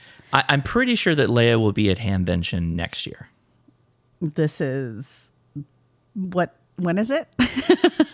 Next year. June. I know, but June next year. Oh, then possibly. And I think there's a lot. How else are you going to get Skyline not out of a can? Yes, that's right. That's it. The meetup is going to be at a Skyline chili. You're no less part of the ham fam than Josh, and I'm sure there'd be plenty of people stoked to meet you too. Bring the whole family. Thank you so much. We will probably do that. Not the kids, though. Just make The it for kids. us. What? Please. Can we do that? You don't want to take the kids and get them excited about ham radio? Edison can go around spinning the dials. We'll let No? we'll get Uncle Ray to watch the kids for a little bit. Josh, you mentioned in the last episode that your social status is bordering on celebrity with exclusively the ham world. I wouldn't say he is bordering on celebrity at all, I think. But Not. I mean, there is. I go to HRO, yeah, and somebody always recognizes me. At least one person. So I mean, that's Sure. like a thing. That's Yeah. I think that's odd for people. Like that's Maybe. not a status quo thing, I mean, right? I get that around the city too, though. I know. Yeah. I know. Are you Yes, I am. Are you Josh's wife? No, that is not what I guess. No, I get the opposite. Yeah. Are you Leia's husband? Wow. I wouldn't call that celebrity though. You know what I mean? Because She and I got into a big fight on Facebook. no, it's more like I really agree what she said about taxes. Yes. So Zach continues. Well, he's saying your social status bordering on a celebrity exclusively in the ham world, meaning you basically have a big a friend group, many of which you haven't met yet. Mm-hmm. I'm going to try to make it to Huntsville. Cool. Hopefully we run into each other and be able to officially consider this a two-way friendship. That would be nice. Hey, you don't even need to meet in person to be considered. Yeah, I mean, internet friends are like my best friends now, pretty much. What? Well, you're of course my best friend. Thank you. Of course. This is like the second time today that somebody who is supposed to be my best friend referenced somebody else as their best friend. Come on. My sister. She said, we went out with our two best friends today. And I was like, I wasn't there. Nor And was my clone. Like, she was like, you're my sister best friend. I was like, it's too late. You can kiss your Sephora order goodbye. Keep up the great work both you do. Then you send her a picture. It's just all the Sephora on your face. Yeah. Could I be wearing any more Sephora? It's actually moisturizer. You can't see it. So You can if you used all of it. just be a monster. That's the joke, Leia. Yes. That's the whole joke. That was it. See, you made me explain it. Yeah, now it's not funny. That's not fun. Again, your services to the hobby are more valuable than you know.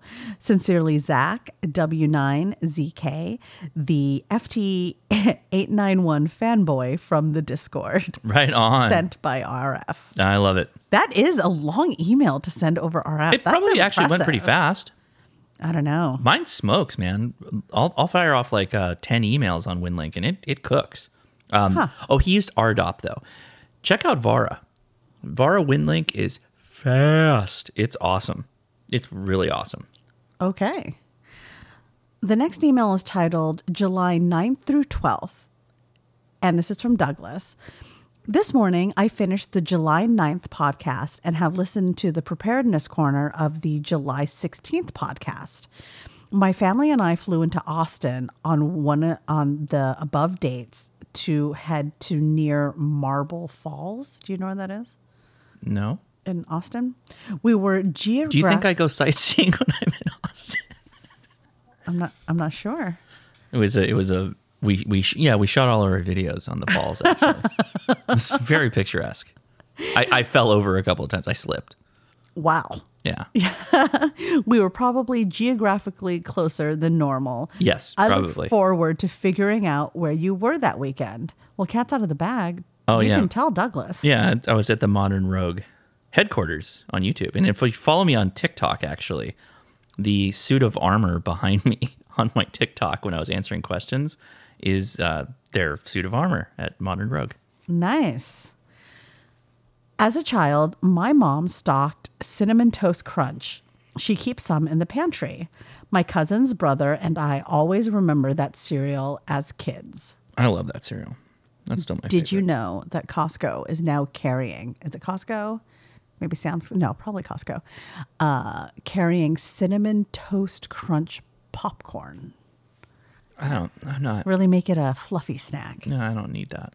Douglas signs off, KI7LIK. Thank you so much, Douglas. Thank you, Douglas. The next email is titled HRCCVEs, and this is from Chris. Mm-hmm.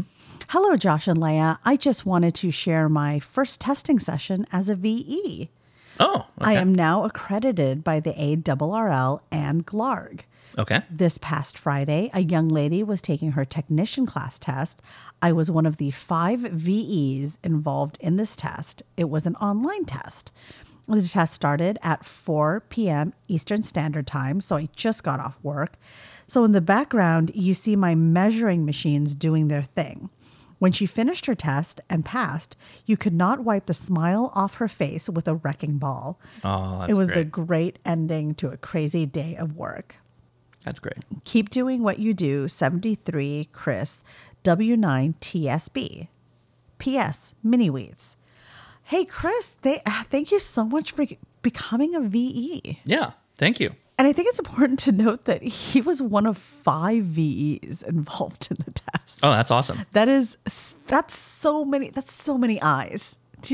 And I know we talked about this before, but I think it would be so difficult to actually cheat on an online test, given that there are so many people looking to see where your eyes are facing. When you take the online test, there's literally no reason for you to be looking away from your screen. Yeah, actually, the Hamdom Thoughts this week, and I've got to go back and look at it. Dennis interviewed, it's opening right now, Steve KO4AFL, and he is a remote volunteer examiner.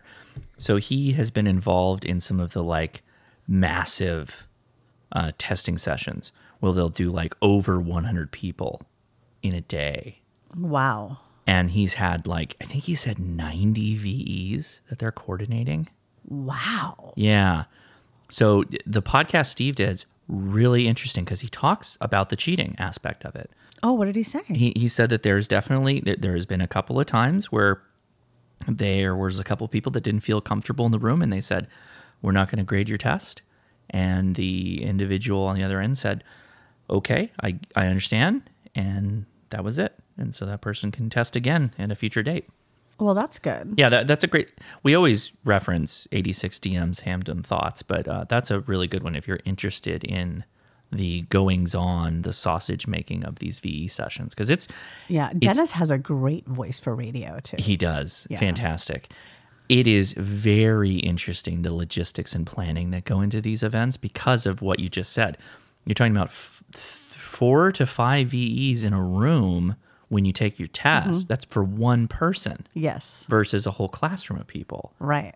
So how do you do that efficiently and get people moving, right? Churning everybody out. Very interesting how they did it. It was very cool listening. That's probably a fantastic listen. Yeah, it is.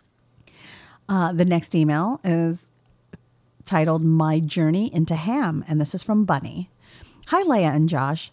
I'm happy to share with you that after almost a year of procrastination, I have finally obtained my technician class license. Oh, congratulations. Congratulations, Bunny. My sincere thanks and shout outs to Dave N4NG, Jason WE8L, Chris W9TSB, Trevor AI7IP, and Dan KD2FMW for being my volunteer examiners. Is this the young lady that Chris is talking about having tested? Oh, that's funny. They did the email right next to each other. They typed it out. Yeah. These guys are awesome, and I appreciate the time they give to the community to help onboard newbies like me. That's awesome. Yeah. VEs, that is a labor of love. Oh, for sure. I mean, it's That's a volunteer. actually one of the reasons I want to become a general is so that I can help test. Got to get that extra. What? Then you can test everybody. No, it's fine. I'm happy testing technicians. Okay. Yeah. get on the VE team, gonna do some virtual sessions, really stare at some eyeballs, There's another test for VE. What? Yeah. I'm not kidding. Should I also take that test? You have to before you become a VE. No, I mean, should I take that test on the podcast? Practice study for that test. Probably. This is the VE test. I want to share my journey into ham and introduce you to an outlier community of potential hams that might benefit from HRCC outreach. First and foremost, I am a nerd.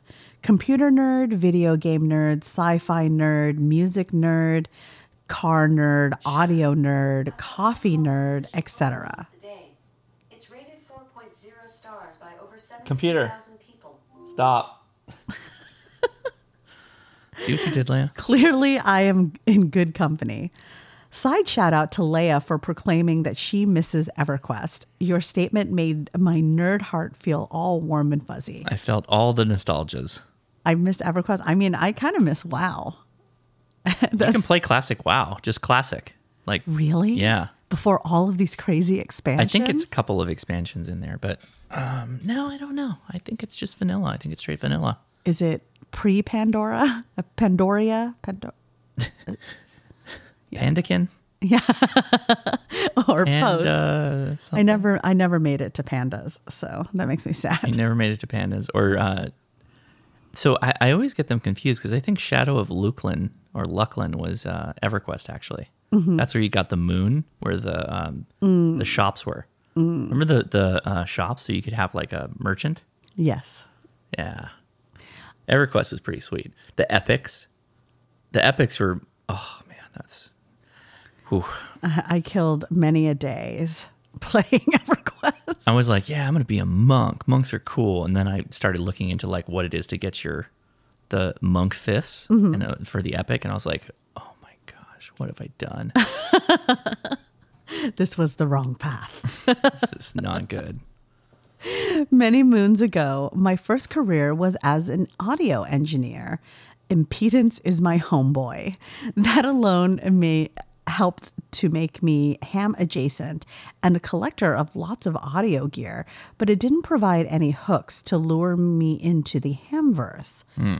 Last year, I was able to virtually attend DEF CON, the hacker convention held annually in Las Vegas. I had always wanted to go for as long as I can remember, but living on the opposite coast always makes cross-country trips seem a little too far. Luckily, the unique state of the world in 2020 brought the HackerCon fully online via YouTube, Twitch, and Discord. This was how I discovered the Ham Village component of the convention. Were these ham radio hackers? How fascinating. The presentations in the Ham Village talked about getting licensed online, showed off their shacks, demonstrated how APRS works, and of course, talked about using Raspberry Pis and other similar computers in the ham hobby. This was awesome. Where could I learn more? There must be a fun and informative podcast I can listen to, right? Did you know that DEF CON had a ham village? Yeah. That's cool. I was asked to make a video for him this year. Really? I didn't get a lot of notice on it, so I don't know if I'm going to be able to do something because I don't really have a topic in mind that is DEF CON oriented. And I kind of... Raspberry Pi.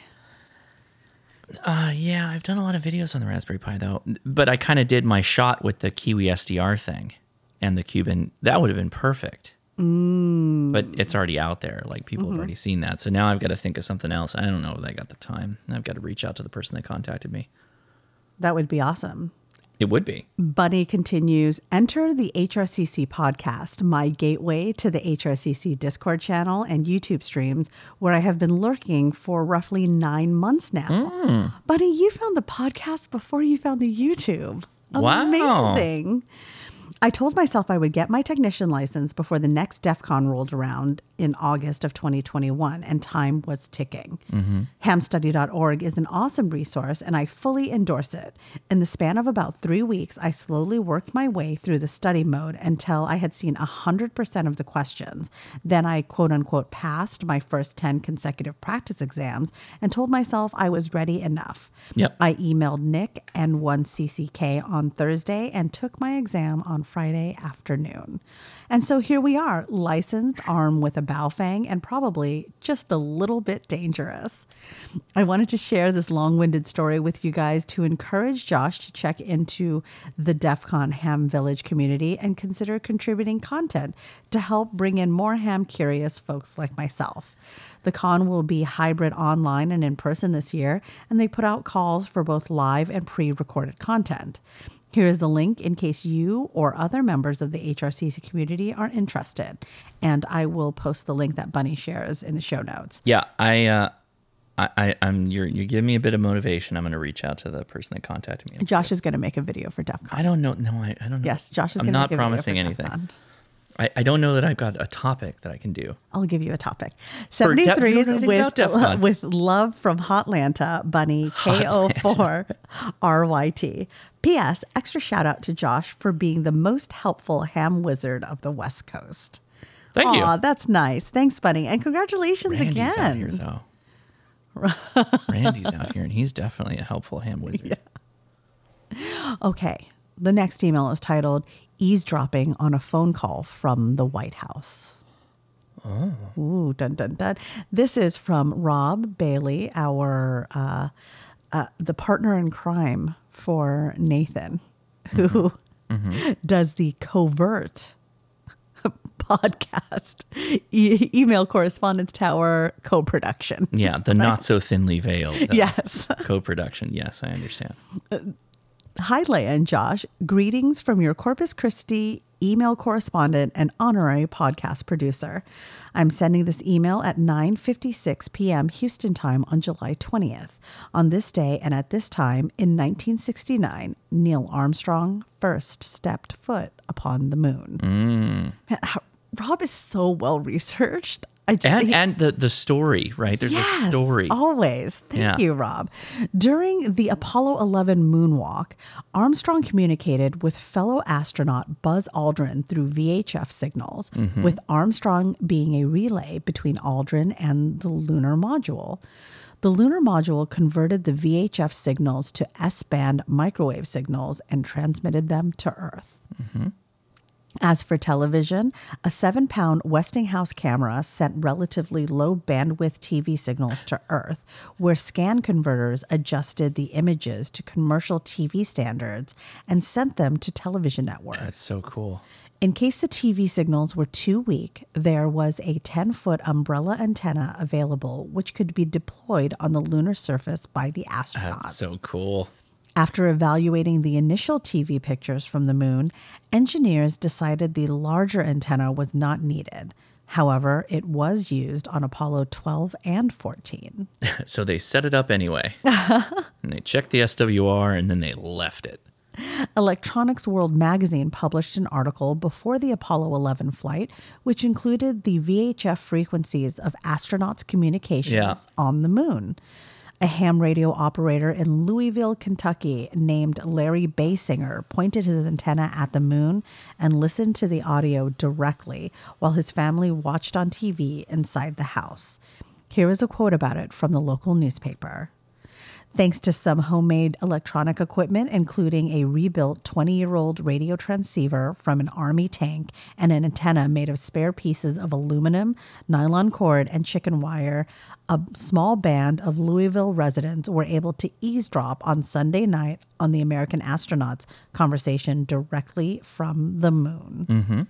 Basinger recorded 35 minutes of audio, which included their conversation with President Richard Nixon, which Nixon called the most historic telephone call ever made from the White House. So Larry was the person we talked about on Phantom Signals. Oh, interesting. Yeah. And he used a wedge antenna to receive those signals, which is really, really interesting. Basinger continually adjusted his antenna to track the moon across the sky in order to keep hearing the signals. More proof that the Apollo 11 moon landing really occurred. Yeah, so let's put that into perspective by what adjust means. He didn't go in and adjust the size of the antenna. He tilted it and rotated it. This is before the idea of antenna rotors for Z, both pitch and X and Y. Right. So he literally, what they call now, an Armstrong rotator, is where you put your arm on it and you rotate it physically and tilt it. Oh, interesting. So he had to follow the path of the moon as it tracked across the sky to receive the signal at the highest signal to noise ratio. Interesting. Basinger's hobbies included radio astronomy and satellite tracking. His purpose for eavesdropping on the astronauts was to verify the information NASA was providing about the Apollo program. Were they covering up anything? Was there any salty language that was edited? To Basinger's disappointment, there was nothing hidden. He did say that. He said, he's like surprising. He's exactly that. Like, not conspiracy minded, but like, I want to know what they're hiding from us because I can go direct to the source. I'm literally hearing it from the source. Get the truth. I'm going to get the truth. And then he was like, no, it was exactly that was it. That was it. That was the whole thing. I found that fascinating. He said absolutely everything was transmitted to the public. Mm-hmm. In fact, later Apollo missions had some notable hot mic incidents, which graphically demonstrated that NASA did not edit anything. For your show notes, I am including a link to the ARRL website, which has an article about it, plus a link to the Electronics World article from 1969 that has the nitty-gritty details. I'm also attaching a newspaper clipping from the Louisville Courier-Journal, which reported the story a few days after it happened. Happy July 20th, Rob, KI5GFL. Rob, thank you always for the links. Yeah, thank you, Rob. And the well-researched and well-written emails. That's what I Rob, meant, is the story is about the writing, and he always portrays it very interesting. Rob, do you have a blog? Are you a professional writer? Do I you tweet write, a lot. Do you write for the ARRL? You should. Yes, really. You are an untapped resource. Yeah, you should just make an article and email it to him and say like, I don't know, man, go nuts. Thank you again. Oh, the next email is actually a PPS from Bunny. I had not finished listening to episode 100 when I wrote you my previous email because I was so excited to tell you about my license, hence this extra postscript. Correspondent Chris had the brilliant idea of wearing HRCC shirts in airports, leveraging their previous experiences when traveling to DEF CON. That's right. I am very pleased to hear that the convention has already piqued Josh's interest. I also want to take this opportunity to recommend Kevin Mitnick's book, Ghost in the Wires. I think that was also mentioned, Yeah. It is a fun read and recounts many of Mitnick's ham radio activity in Southern California. Apparently, it was a hotbed for local hackers in the 80s. Yeah, I was, before I got into ham radio, I was already in the whole hacker movement, whatever that was back in the day, which was not what it is now. It's much more interesting. I have a ton of friends that actually go to DEF CON every year that are hams too. But I always want to go. There's so many things I want to go, like conventions I want to go to. Vegas is close though. I know. Vegas I don't have an really excuse not to go to Vegas. That's the same thing I said about SHOT Show. I have no excuse not to go to SHOT Show. Okay. But life. I think there's a good argument that ham was his gateway drug into hacking. One more time for the 1X League, Bunny. There you go. Thank you, Bunny. Thank you for the follow-on email. Yeah. Weekend QRP overnighter in the woods. And this is from Dave. Greetings, Leia and Josh. This past weekend, I went out to some primitive hunting land owned by a boss. During work on Friday, I decided last minute to bug out for the weekend. Oh, nice. I stopped at the store, bought some food, and then went home and grabbed my camping pack, and off I went. I bought about 15 Jack Link's jerky sticks. Camping food. The radio kit was already in the car. 30-minute drive to BFE, and I arrived to S0 noise floor land. There's nothing like turning your radio on, hearing the voices coming out of the radio, and not seeing any signal on the receiver. There's nothing like that. And then you remind yourself, you're like, oh, I'm QRP. They probably couldn't hear me if I wanted to call them. But sometimes you can. You'd be surprised. Set up one hammock and shelter, set up two through the wire up in the trees, got 50 feet with my arborist throw bag. Nice. I use the reverse granny throw method, and I Yep. get the best height that way. It is very consistent to do that. Takes a little time to learn how to aim behind you, but I have been doing it for about 3 years now. Setup 3, dig out the FT817 and chair. Sit back and enjoy radio. I decided to look up on my phone for some POTA spots, and holy cow, I did not know it was POTA weekend. Oh, yeah. I ended up with 10 parks on 5 watts and an NFED half-wave antenna cut to Dude. 40-meter band. It was great. I turned on my Pi to send you an email and had it all typed out and went to send using AirDrop, and things went RDOP. south. Oh, sorry, RDOP. And things went south. Something happened to Pat and could The not pie figure out yeeted itself. what happened, so no email from the woods. When I got home, and messing around, by the way, I'm not good at this Linux at all, I loaded in my last backup, and now it's back up and running. Oh, cool. So this email was written on the Pi using Pat and still sending it through HF. Cool. My home is still a little far in the sticks for VHF, but that's why we have HF. I thought you would like to hear about a little QRP outing. That I Dave, do. I love it. KDDT 73. Thanks, Dave, for that email. The next email is titled Latest Podcast General Question Clarification. Oh, And this I is did from it. Cedric. How's it going, Leia and Did it Josh? to myself. I just wanted to give a quick clarification on one of the general questions in this last podcast in regards to the question about shift registers. First, you got it right, so good job. The explanation after, though, was wrong. Oh, this is a completely other thing that I screwed up. So good. Shift registers are used in digital logic, 0 or 1, on or off, to send the information. Could be as simple as 1 bit at a time in binary form. For example, if the number 2 has to be sent, it's first converted to 1. hex, Oh, which is still 2, then converted to binary. That's 00000010. Oh, so he's using 8. Okay.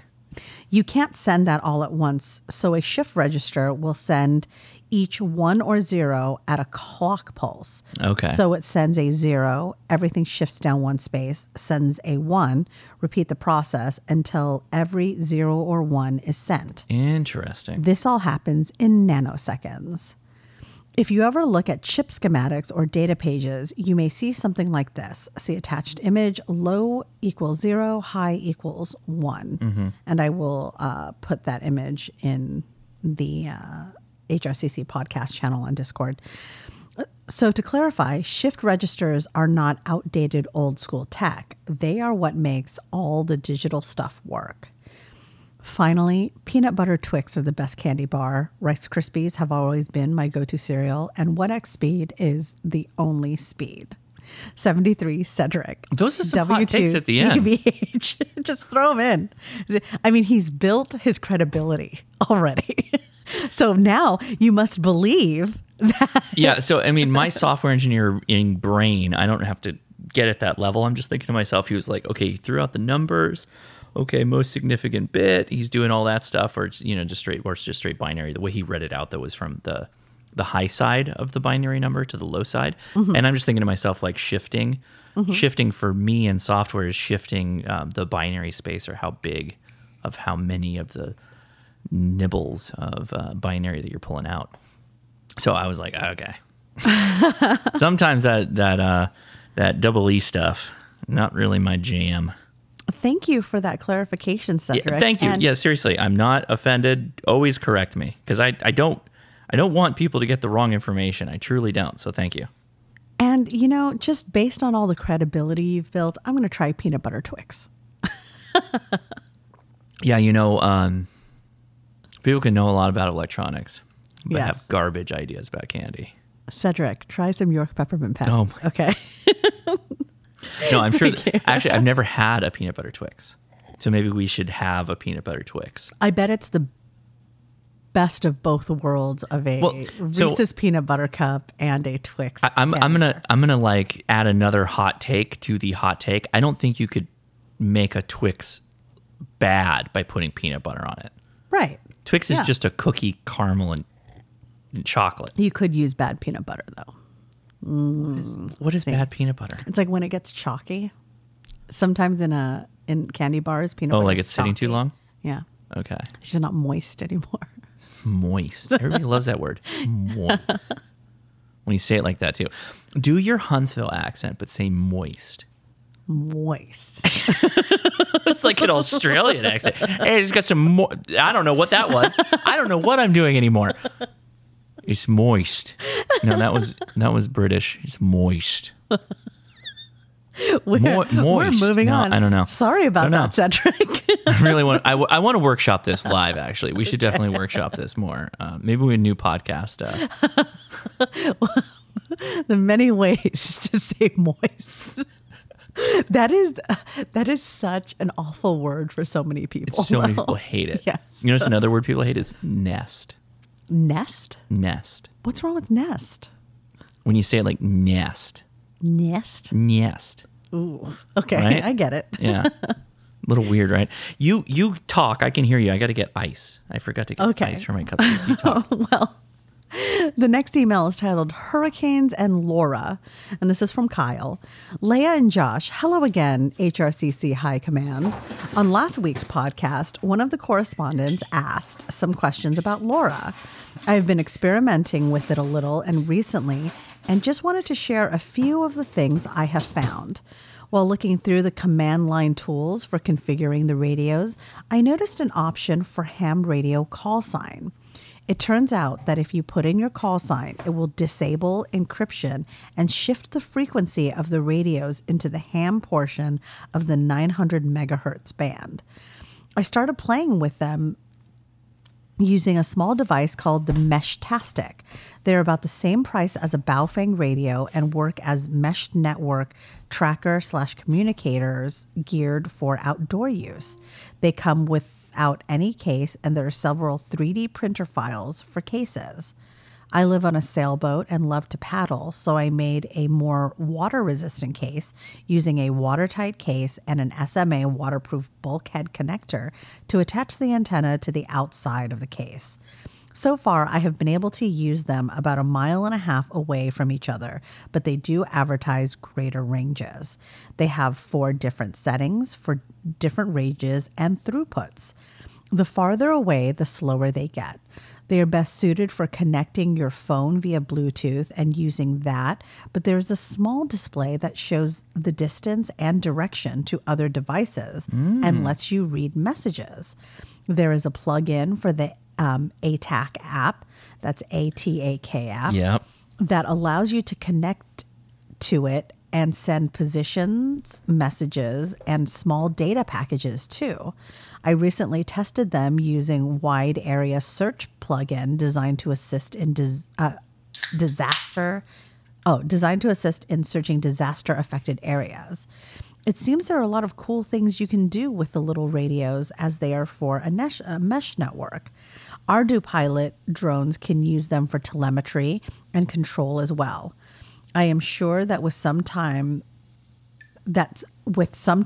of us will come up with more ham-related applications for them. Have you heard about that before? Yes, this was brought up before, Meshtastic, on the podcast. And I forgot to buy one. And I'm on the website now. And you were going to buy one, it sounds like. I'm going to buy one, but there's a series of supported hardwares. So I'm going to look into it a little bit more on which ones I should go. It sounds like the T-Beam might be the way to go because it supports more bands, but maybe that doesn't matter. As a ham radio operator, it probably doesn't. It looks like the T-Beam version 0.7 might be the way to go. Okay. Maybe, or yeah, T-Beam Meshtastic. Maybe I think that's the one. It's got a screen. Huh. I already have a couple ideas. Kyle did describe that. If it does what I think it does, or maybe it's the 1.7 though doesn't have a screen, so maybe you have to get one with a screen. Anyway, more research for me, or just DM me on Discord and we can talk about which ones you would recommend. All right. Save me some time, which I always appreciate saving time. Kyle continues on the topic of hurricane preparedness. Living on a boat in South Florida during hurricane season can be a stressful time, but have been dealing with it for years and have created some disaster plans that have kept myself and the boat safe. The plan changes with each area we sail, but are generally the same principles throughout. As you have quoted Ron White in a previous episode, it's not that the wind blows, it's what the wind blows. It's what the wind's blowing. Staying away from housing developments is one of the major things to consider. The last thing you want to do is end up with a roof from someone's vacation home. I was just going to say, then I got hit by the corrugated metal and really ruined my day. Don't forget about lawn furniture and barbecues. A barbecue. That's no bueno, man. That's not good. And at one time, I got a concussion from a lawn gnome. David the gnome was angry that day. The next threat are the unprepared, lazy, or uninformed boaters around you. Boats have a way of congregating around land access and water sources, so the anchorages and mooring fields are filled up pretty quickly, and some of the boaters don't have the proper sized anchors, lines, or chafing protection. Oh, sure. Is it chaffing? Okay. Chafing. What? Chaff is something entirely different. When the wind starts to blow, they break free and start smashing into other boats. And if they cut your lines, your boat becomes the next in the chain reaction that causes devastation throughout. This was definitely the case in Irma. I have put a link below to a book about Irma in the Keys and the sailors that went through it. I have ridden out tropical storms at anchor and felt perfectly comfortable about it as I sailed many miles away from other boaters and laid out a couple of anchors. Seamanship is 10% making the boat move and 90% making it not. I like that. I love that quote. I'm not someone that's going to necessarily have a boat, but I will remember that quote. If storms are going to be larger, I typically head into the mangroves. These rivers lined with trees provide by far the best protection from wind and wave and give you plenty of places to attach many lines between the groves. Once the boat is in a secure location, I start removing sails and items from the deck. I usually follow a priority protocol and remove the larger the storm. Eventually, ending up with I throw the bare barbecue boat. overboard. I rely on solar panels, so they are usually the last thing to come down, and then run a generator as the storm progresses. Man. Using the ham radio to talk and listen on the hurricane nets and use them after the storm to help other mariners. This makes you quite popular with the other boaters and usually get another sailor or two to get licensed. Oh, that's cool. The dinghy is stripped off the motor and either deflated or stored below or flipped upside down on the deck and lashed heavily in place. Some sailors prefer to head out to sea when the storm comes with the author of the book. There are points of sail to use depending on your position in regards to the track of the storm. But before I end up writing a whole book about all of this, there are several good ones available. I will sign off. Thank you so much for the wonderful content. 73 Kyle KD0 VSW. Thank you, Kyle. That was great, Kyle. Yeah. This is a totally different world. I bet he subscribes to Gilles the Radio Prepare. Okay. Gilles is a French ham YouTuber, but also an avid sailor. Oh, fantastic. And it's really it's fascinating seeing his sailing videos. I really found them interesting and compelling. I do get questions from time to time about people who are going to be around saltwater specifically and what kind of ham radios they should get, because saltwater just wreaks havoc with electronics. Yeah. That's why maritime radios are specifically designed to not allow that in. Right.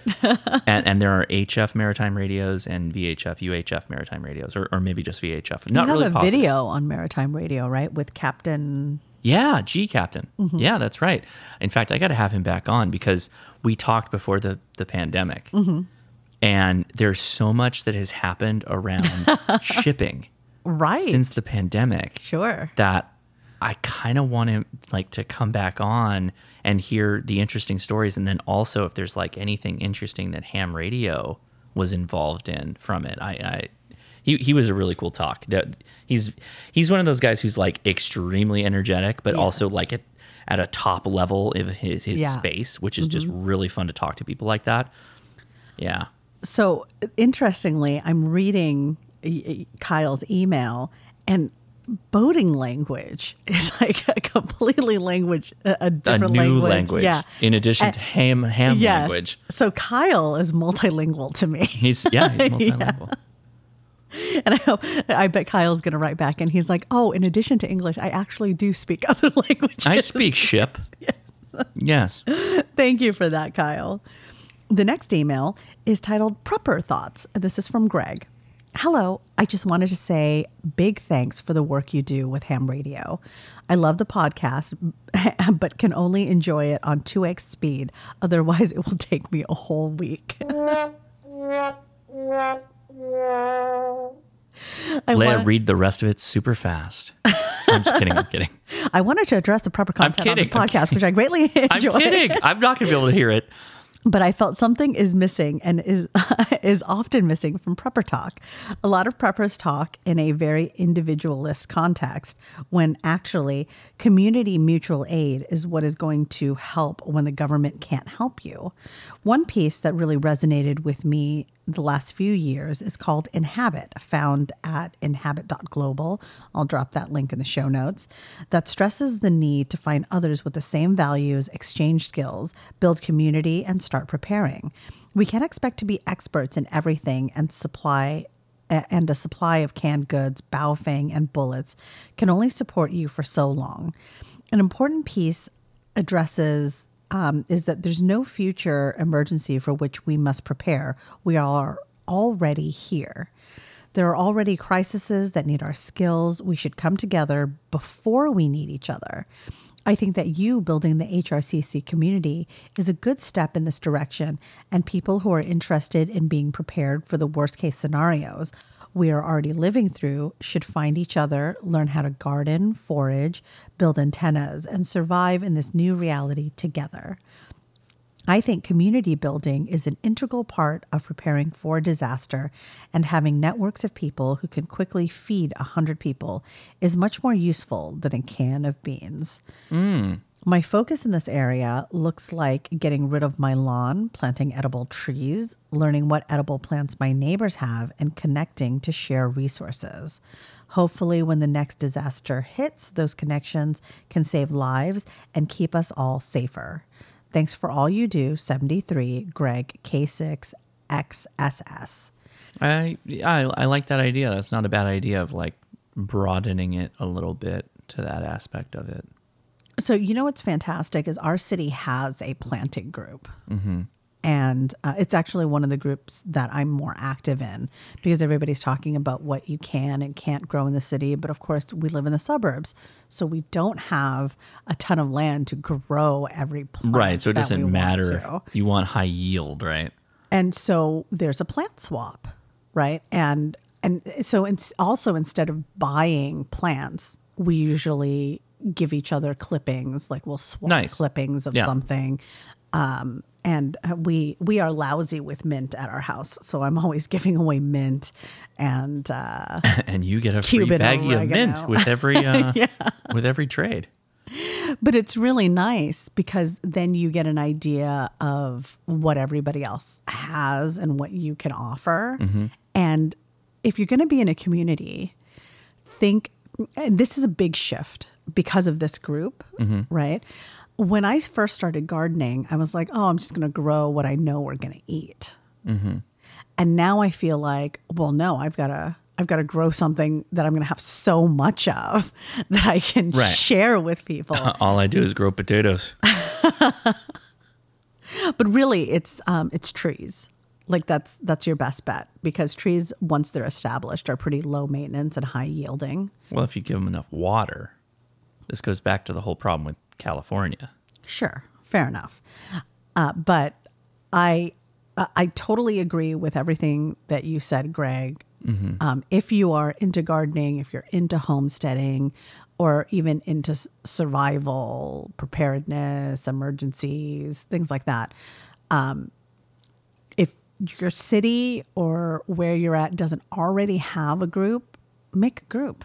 And again, I really think the best way to start a ground movement like that in a suburban environment, especially, is through a neighborhood watch. Because you get people who are already like community minded and service minded. They're already tuned in. Yeah. Right. They're dialed into And they're that. people who realize that they have a personal responsibility towards the greater community to keep everybody safe, right? That's the whole basis of Neighborhood Watch. Right. So thank you, Greg, for that email. The next email is titled Firewatch, ham radio video game? And this is yes, from Gabriel. I played it. Yep. Hello, Leia and Josh. I wanted to highlight a game I found recently called Firewatch. In the game, you play a seasonal park ranger type who's on Firewatch. And, well, I won't spoil the plot, but you find out some interesting things about what's afoot in the forest you're looking over. You're not a park ranger. You are a Firewatch volunteer. Okay. And so that's how Firewatch works, right? I showed you that Firewatch TikTok, but I knew about Firewatch well before that. Okay. I played the game, and radio features prominently in the game. I remember you playing this game. The majority of the game's narrative plays out over radio comms with Delilah, who remains unseen throughout the game, but whom you develop an interesting relationship with over the airwaves. Depending on how you play it, yes. Your responses to Delilah's curious questions, which leads you to different plot points. It's a short play and available on stream for a couple of bucks. So I recommend it to hams and non-hams of all ages. And let's just say, because comms are in the clear, there are other people on the same frequency that you are. Okay. Yeah. In other media news, the latest 20,000 Hertz podcast highlights shortwave radios, number stations, and direction finding. I have a ham radio version of Johnny Cash's Walk the Line rattling around in my head. If I ever get around to making it, I'll be sure to let you know. Okay. Keep the podcast coming. 73 till next time, Gabriel, KN6 LRM. Thank you so much, Gabriel. I like Johnny Cash. Yeah. And Walk the Line's a ham radio version. I'm in. I want to hear it. And now I'm going to go play Firewatch. I'm going to take a break from my Animal Crossing and play some Firewatch. Really? Okay. Yeah. It's on my computer. We can play together. It's a single player game. I know, but I can tell you It's what a to do. single player narrative. I can tell you what to do. I've already and you played can. it. Yeah. No, I'm not We'll going to again. replay it. We can play it again together. No. No. That's not how any of this works. In which I tell you what to choose and you tell me why that's wrong. No, you just play it. It's not one of those games. It's like a story. Oh, that it's like a choose your own adventure book. Yeah, but you choose your adventure depending on how you answer the questions that are being posed to you. Okay. It's like a movie that you're playing through. All right. The next email is titled Working Title. This is from Alex. Okay. Greetings to the real star of the podcast, Charlotte. You hear her occasionally walking around. We hear your collar ruffle from time to time to know you're still there pulling their strings and keeping those humans in line. I have a question for your handlers. Listening to the Preparedness Corner has reignited my search for a generator for power outages as well as camping trips. Okay. My QTH is in the sticks of southeastern Connecticut near Foxwoods and Mohegan Sun. I just turned what is probably a Native American name into an Irish name. A coastal beach community. Mohegan, not Monaghan, Yeah. Sun casinos, and are frequented by hurricanes and tree down types of power outages that vary in length from a few hours to a few days. Okay. While reading reviews on a few different gas generators, I read one on a Harbor Freight brand inverter generator that said he bought it for field day and they were getting over 20 S units of noise on all radios at camp due to the generator. Okay. It's interesting because as I was reading this, we have looked at solar panels, and one of the things you were like is nothing with an inverter. No, that's different. That's a charge controller. Okay. So there are different types of charge controllers, and those will affect your ham radio differently. Okay. It made me think, being a ham, should there be any type or brand of generator with certain features that I should be on the lookout for besides having an inverter for the pure sine wave? Well, yeah. So you hit it. The inverter is the big thing. Go ahead and finish the email because I don't know if he's going to mention more of things I need to know. I've done a lot of research on solar generators and wonder how great those would be for RFI. However, the sticker shock is a bit much. Yeah. Any input would be great. Thanks for all the great content you two produce. 73 Alex K1 ASM. Well, I'll answer the solar question first because I didn't hear what I needed to hear on the generator side.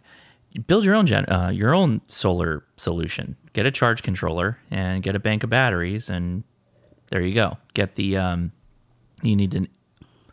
Is it MPPT? MPT? I think it might be MPT.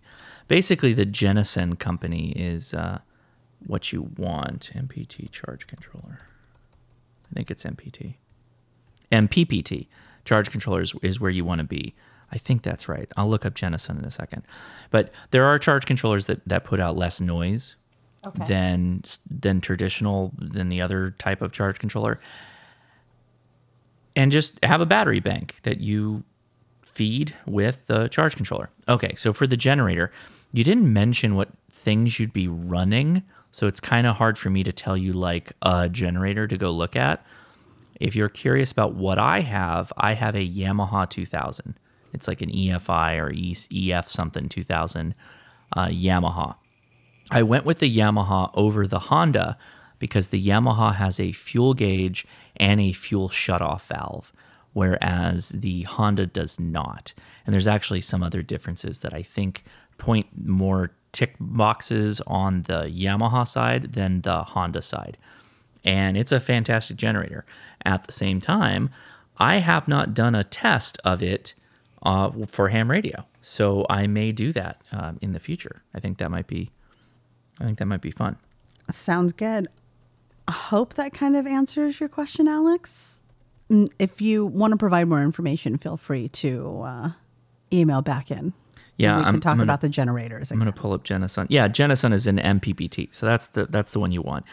Jenison charge controllers are about $100, and you can build a battery system that will work with that. You need to consider battery compositions. I don't know if it needs a special type of battery, if it needs to only work with lithiums, or it can work with AGMs, etc. But the best thing you can do if you want backup for that kind of stuff is just have a bank of batteries and go with that. The next email is titled, "How did you agree to the antenna?" And this is from James. Leah, you sound like a woman that wants the house and yard to look nice. I figured this out with you wanting a backyard and not a pool. Mm-hmm. Yes. I have the problem of my wife not liking any of my ideas for the layout for my antenna. I have ran so many possible antenna ideas by her, from a vertical to a long wire that I can take down when not in use. Mm-hmm. All were shot down. Yeah. How do I get her to accept an antenna being up? I love my wife and want to keep her happy, but I love my radios too. Well, I think we both know the answer to this, Leah. You don't ask. You just put it up. Okay, so... Maybe Leah should answer this question. Yeah, this is what Josh thinks. But here's the reality. When you're playing radio, right? It's time that it does take away from the family. Sure. And if she were aware of the fact that your radio operating time would be significantly cut down. If you had a permanent I see what and you're doing. effective antenna that you're not fiddling around with to get working or spending time setting up, because setting up an antenna takes a lot of time actually, I like what and you're getting throwing it down dialed in. Yeah. That you would get more, operating time and less setup time. Yeah. So essentially, overall, you would be spending less time. Or hobby. where there's no antenna on the house and all they can do is portable. And so they're gone for the whole day. It's true. Oh, wow. Right? We live in this world where spouses want to like hang out together and be a part of each other's lives. I'd like to be there. That's a beautiful sentiment. I'm just kidding. But also I have definitely, so with that in mind, I think there's no amount of pictures I can show you for the antennas that I'm planning on putting up that make you fully conceptualize how big they are until they're up. Like, I've shown you pictures of hex beams and you were like, okay. And then I Yes. put it up and you were like, That's terrible. oh my gosh, that thing's huge. You are insane. And then I put up the Step IR and that's even bigger. So for me, it's more important. I know Josh needs an antenna. This is like, Josh is allowed his hobbies the same way I am allowed my hobbies, right? Because who wants a spouse that's not going to let you chase after your passions? And I think You're saying some things. Maybe all those hams that are listening right now should have their significant others that don't like antennas listen to this part, maybe. And honestly, I'm not trying to throw my fellow wives under the bus. I understand. I'm just kidding. Or significant others. It could be the other. Yes, that's true. And I think you have to come to, like, I do find the antennas somewhat annoying, but what Yeah. I found more annoying were ugly antennas. If the antenna doesn't look like a totally jankopotamus on the roof, that is a big improvement for me. And I think for Josh, he started out jankopotamus, and I was like, "This You were is not terrible. a fan of the hex beam. Yeah, this is terrible." Okay. And then it got a little bit better, and the Step IR I think is actually a very good looking antenna. Wow. It is. Shout out to Step IR. It's probably one of the best looking antennas. So I'm going to use that in a future video, I think, for my last, or actually one of a couple of videos I got to do for the Step IR. So have the conversation. Just the antenna improves your ham radio experience. It makes it more efficient. Yeah, but it also improves the experience because a permanent antenna that you can get dialed in and leave it dialed in is so much better than having to fiddle with an antenna every time you put it up. Right. This is, I have definitely made this argument of I can wake up in the morning, Yeah. make my coffee. I can just go into the shack, get on the radio, do whatever I'm going to do, and then I'm back on my day. Yeah. But if I've got like a backyard setup or something like that, it's almost like tending the barbecue, right? Like back in the day. so much I got to time. set up the antenna, and then I got to hang out, and I got to adjust it, and I got to get it tuned. And then while I'm out there, I'm going to spend all day out there. Yeah. I also really hate it when Josh gets up on the roof. Oh, really? I hate it very much, only because I worry about your safety. I know you're perfectly safe, but there's still a part of me that is scared when you're on the roof Oh, that really? something's going Okay. to happen to you. Sure. So approach it from all of those things. She's not going to, your partners are not going to stop you from doing your hobby. Well, some might. Some might. But why? Like, of all of the hobbies, like, consider the fact that ham radio is a hobby you can do from your home. You're learning actually substantial skills. You're doing something that in an emergency could really help your family. Like, as far as hobbies go, it's probably one of the best hobbies that anybody would want their partner to be a part of. Sure. I think so. Yeah. You know? I like it. Yeah. Well said. So, so James signs off. Thanks in 73. KM4 SCR. P.S. I have tried an antenna in the attic, but my metal roof made that a bad plan. Yeah, that's not going to work. And you know, James, consider doing the gutter antenna. Yeah. Yeah. I mean, start somewhere, Sure. Of course. right? Mm-hmm. It's and for me, I have watched Josh kind of like be so frustrated time and time again, just trying to get a setup going to get on the air. And I can tell how much he cares about wanting to do that. Right. That if there's something that he can do to make that a little bit easier, just do it. You know, save yourself the frustration. I'm somebody who, like, if you can overcome the frustration, Right. do what you need to do to overcome it. I like you it. know? That's great. Well Yeah. said. Well, and good luck, James. Hams everywhere are cheering right now.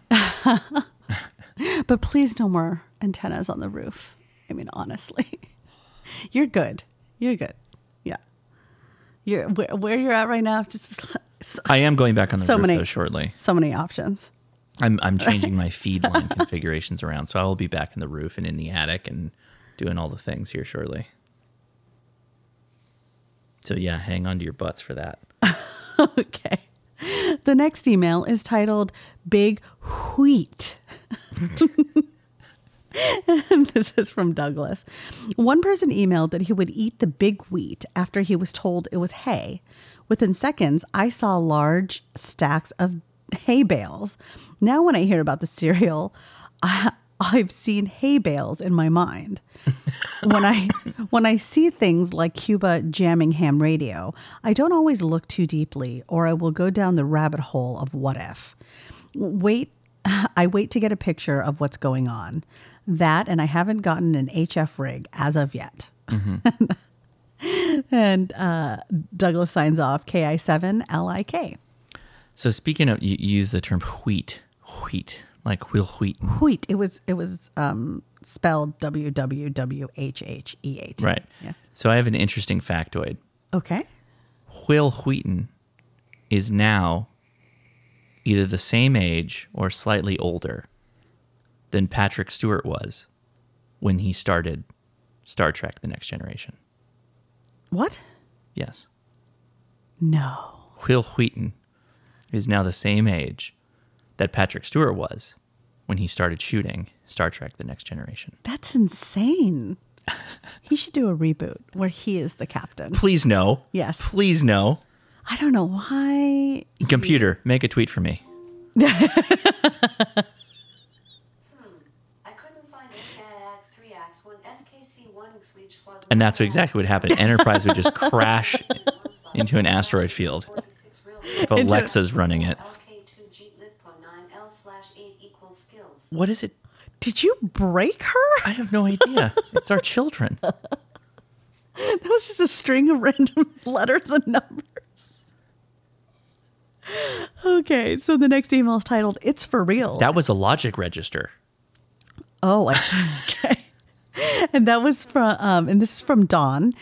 Last week, we discussed peanut butter, and Dawn had referenced a Kraft peanut butter. Mm-hmm. And I think we were dumbfounded because we were like, Kraft makes peanut butter? I don't think I've I ever think I seen said that. Kraft probably makes everything, but I have not seen Kraft peanut butter. So Dawn was kind enough to send a picture in. I'll put it in the HRCC podcast channel. Mm-hmm. It is in Canada, and it has 2 adorable bears on it, 2 adorable teddy bears. So, and it's creamy. That's just what I want. I love it. On a peanut butter. And Dawn says, it's for real. 73. Oh, I believe Dawn, you. KC9ZMY. It looks like Dawn eats his peanut butter with honey, which is a great choice. Okay. Okay. The next email I is need more titled- sugar in this peanut butter. Well, some peanut butter doesn't have sugar in it. I guess we eat it with jelly, so yeah, I guess that's more sugar. I buy peanut butter that doesn't have sugar in it. It's just peanuts.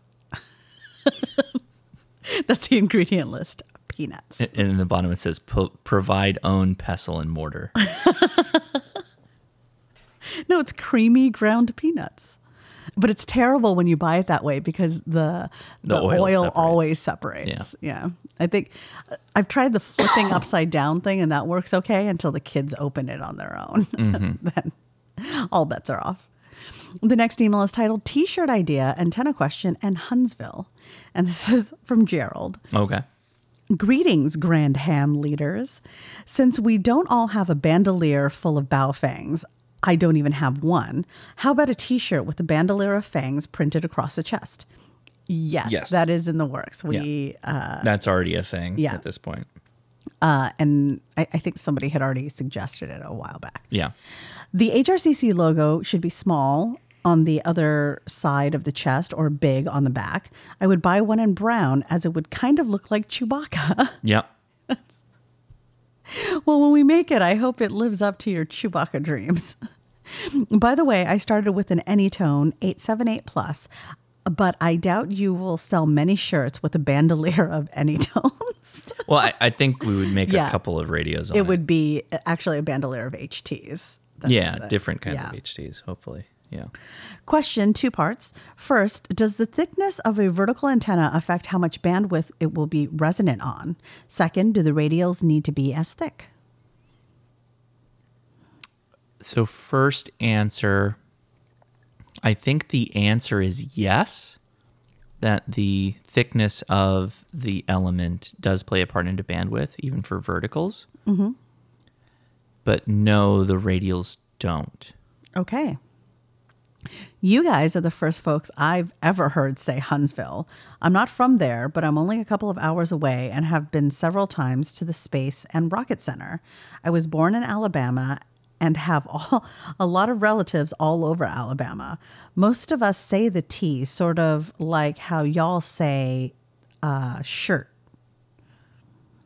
So, Huntsville? Huntsville. He's saying Huntsville. But the T, like when we say shirt, we don't actually. But we're say Californians. Shirt. We're Californians, though, so we don't enunciate T's to begin with. We kind of trail off on the vil, and it sounds more like vul. Huntsville. Huntsville? Yeah, so there's barely a T in there. Also, since it's in Alabama, it's all sort of drawn out. Okay, I'm going to get this. Huntsville. Nailed it. Yeah. As far as I'm concerned. Keep up the... No, you do not get to judge. I'm on board. You have apparently led me down the wrong path for this. Huntsville. Okay, keep up the great work. Again, you just do for stellar. the community. 146. That's a 73 for each of you. Very good. And for DST Gerald, hashtag 1X crew, hashtag don't short up, hashtag Team York, hashtag don't throw poop. Moose poop, specifically. Yes. Or any. Can we just say any? I would argue, though, that moose poop would be the least offensive of all poops to throw. Okay. Particularly if they're all dry and stuff. They're just like little pellets. All right. Okay, Gerald. Well, I hope Josh answered your question about thickness. Okay. The next email is titled Hoshnasi Greatest Hits Album. This is from Nathan. Oh, this is the final email. You have now reached the last email. I thought you were going to do the final email. No, that's Nathan's drop. That's literally the drop that Nathan provided. Okay. That I got working. Well, and now it's just in time for him to hear it for the first time for his email, because he hasn't had the last email in a while. That's true. Yeah. Well done, Nathan. Nathan, cohort and conspirator, Rob. This dispatch is from a dweller of the Green Mountains to the residents of the Small Hills.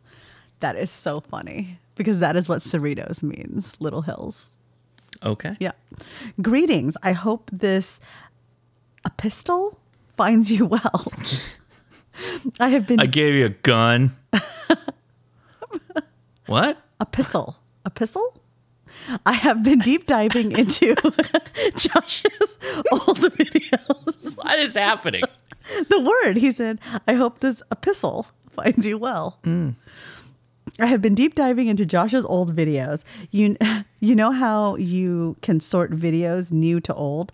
I reversed it. Oh, no. Wow, your videos were quite different years ago.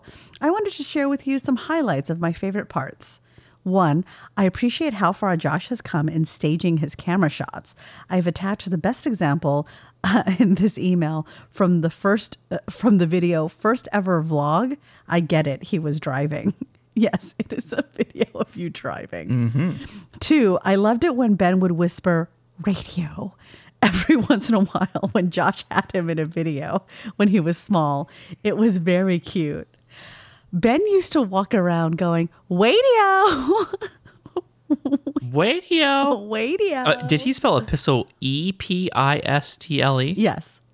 So that is a poem or literary work in the form of a letter or series of letters. Oh, well done. I had to look that up. That's a new word for me. 3rd, everybody needs to remember.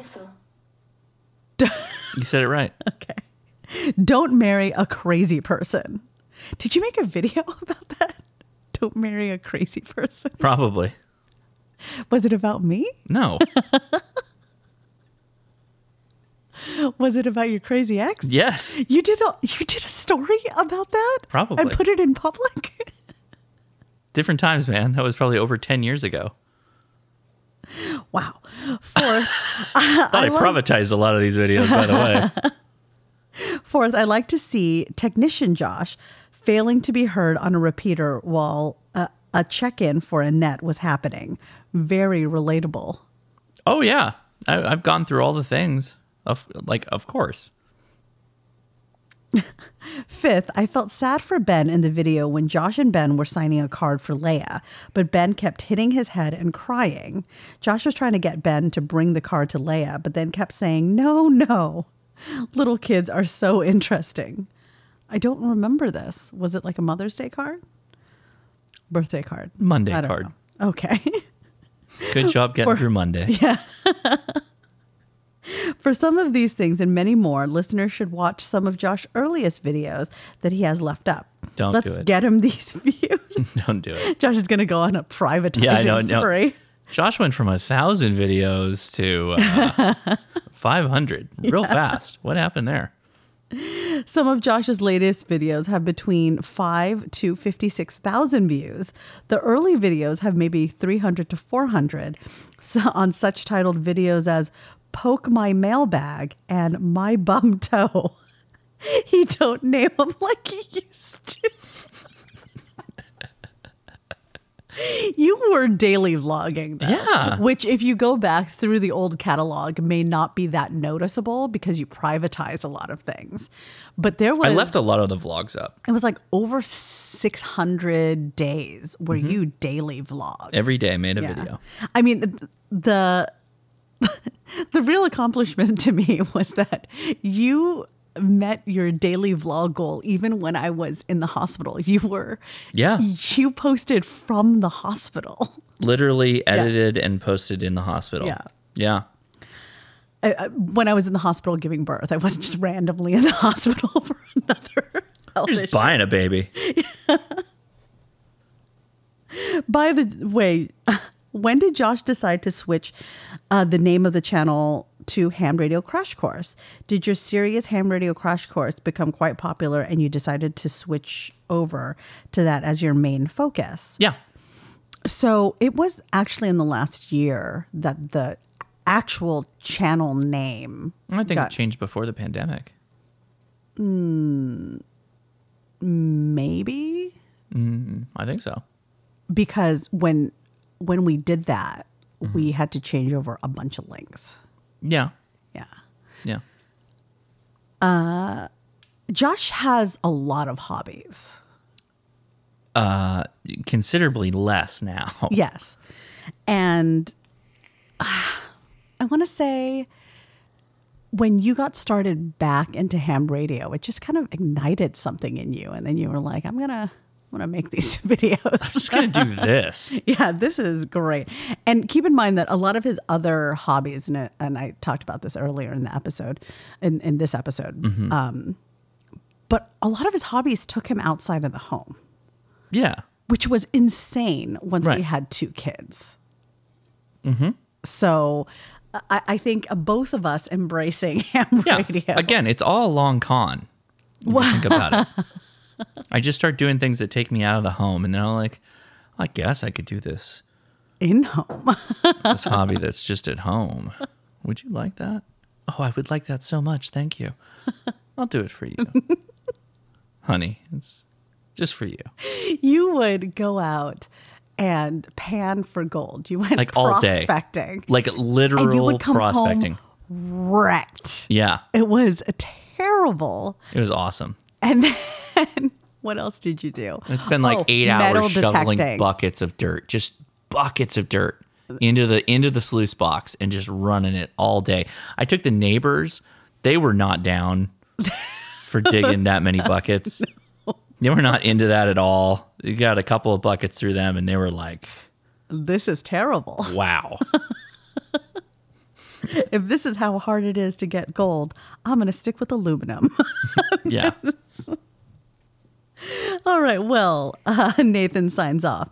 Thank you for any answers. Your deep diver of the crash course, K1MAZ, Nathan in Vermont. P.S. Now for a minute-by-minute recap of last week. Just kidding. I held my breath for a second. That I'm was like, a long "What's one." happening?" Nathan, nicely done. And I'll Thank play it you, again just so you Nathan. can hear it. You have now reached the last email. So that was from Nathan. Thank you All for the right. drop. It's now incorporated. Nicely done. Well, that wraps up the email correspondence tower. And if you want to email us again, the email is leah@hamtactical.com. We love your feedback. We love your comments. We love your questions. Any kind of questions, but ham radio is often very preferred, and we thank you. And actually today we got a ton of ham radio questions. Yes. I'd say this podcast is dangerously becoming a ham radio podcast. So nicely done, everybody. And if you do provide us merch ideas and we use your merch idea in a merch, you will get one for free. The first person who. The first Yes. person, we have to be very clear because, wow, we got a couple of the same ideas. And so email time is important. So yeah, we will be paying attention to that. Anyway, so I guess we're moving on now to the general class test. Oh, test man. questions. And I'm on 11 out of 35. 11 out of 35. Here we go. What does the. I don't have a sound for my test We don't have a questions? sound yet. No drop yet for that. Wow. I demand the Jeopardy theme song. No, I'm not Yes. going to rip off a bunch of. We already got close enough with Harry Potter. Okay, fine. I'm not just going to do something as iconic as that. That's come on, it's a little hackney. I love Jeopardy. I do Don't too, crap on but like, Jeopardy. come on. Poor Alex Trebek. What a loss to the world. I know. What does the K index indicate? A, the stability of the sun's magnetic field. B, the solar radio flux at Boulder, Colorado. C, the relative position of sunspots on the surface of the sun. D, the short-term stability of the Earth's magnetic field. D, the short-term stability of the Earth's magnetic field. That is correct. You got it. Thank you. Why is it a K index? Don't know. Random letter. That I don't know. Yeah. Where is an S meter found? A, in an SWR bridge. B, in a receiver. C, in a transmitter. D, in a conductance bridge. It's a good question, actually. Isn't it in the receiver? Transmitter. No, it's in the receiver. An SWR meter? Where is an S meter Oh, found? S meter. I don't know why I thought S. Oh, because the first one. answer was in an SWR You got it. bridge. Yep. Very good. Thank you. What is the best speed to use when answering a CQ in Morse code? A, at the standard calling speed of 5 words per minute. B, the fastest speed at which you are comfortable copying, but no faster than the CQ. C, the fastest speed at which you are comfortable copying at no slower than the CQ.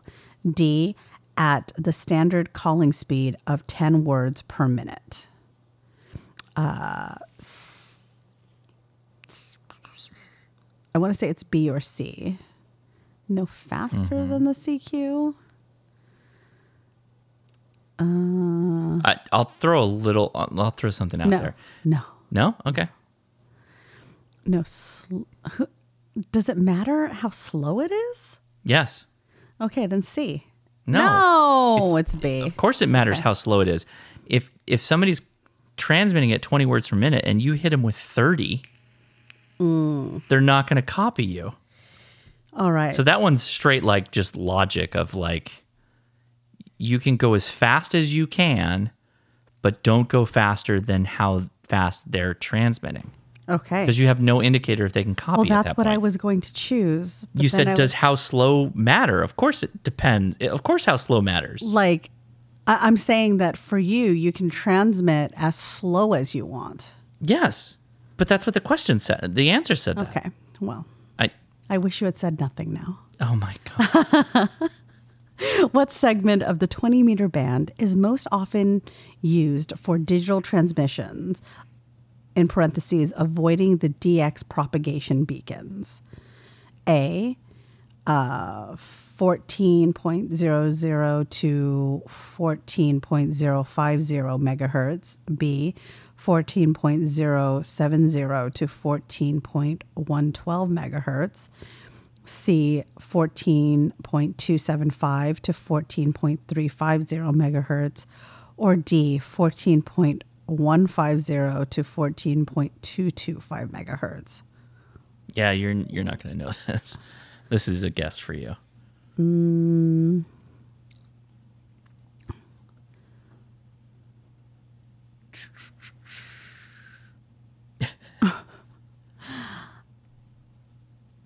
I'm going to go with B, Oh, you got it. 14.070 to 14.112. You got it. Thank you. So that's the FT8 rule. Just remember that FT8 is 14.074. So just get the 7 in the wheelhouse, Okay. and you're good. Generally, you can do digital modes in higher frequencies. Beacons are going to be lower frequencies. That's why it starts at 7 and then works its way up from there. But the digital space is generally before single sideband, but after the beacon. So 0.07. Okay. Yeah. What is normally meant by operating a transceiver in split mode? Ooh. A, Good question. The radio is operating at half power. B, the transmitter is emitting an SSB signal as opposed to DSB operation. C, the transceiver is set to a different transmit and receive frequency. D, the transceiver is operating from an external power source. C, transceiver is set to a different transmit and receive frequency. Nailed it. And that's specifically for like a DXpedition or someone that's in a rare DX area. So let's walk through this because this is actually kind of an important one. Let's say you have a QRP radio and you went to some picturesque island where very few people operate. It's maybe not the rarest DX spot, but it's still rare enough that people are interested in getting a contact from you. Are you teasing at the show topic right now? Maybe. Okay. And you start to transmit. People can hear you. Some people can hear you. But then other people realize that, there's somebody important on that frequency, and they all start calling on the same frequency that you're calling back on. Mm-hmm. Well, if most people can't hear you and they're all on the same frequency, there will be many people calling over the top of you. Okay. So by operating split, everybody is listening to your transmit frequency, not transmitting on your transmit frequency. I see. You're listening on a different frequency to receive for them. Interesting. Okay. That allows you to, as the station that people want to hear, tune the receive side of your radio to the loudest signals or the signals you can copy, make contacts with them first, and work through your pileup. I see. That's appreciable knowledge. Yeah, split operation is most DXpeditions, well, not all DXpeditions, but a lot of like one-man type stuff will run split. And Split's actually really, really helpful for that kind of stuff. A lot of Morse code will do that too. And so you just kind of play the game where your receive and transmit is offset. Okay. This is my last question. Which of the following is an advantage of ceramic capacitors as compared to other types of capacitors? A, high stability. B, comparatively low cost. C, tight tolerance. D, high capacitance for a given volume.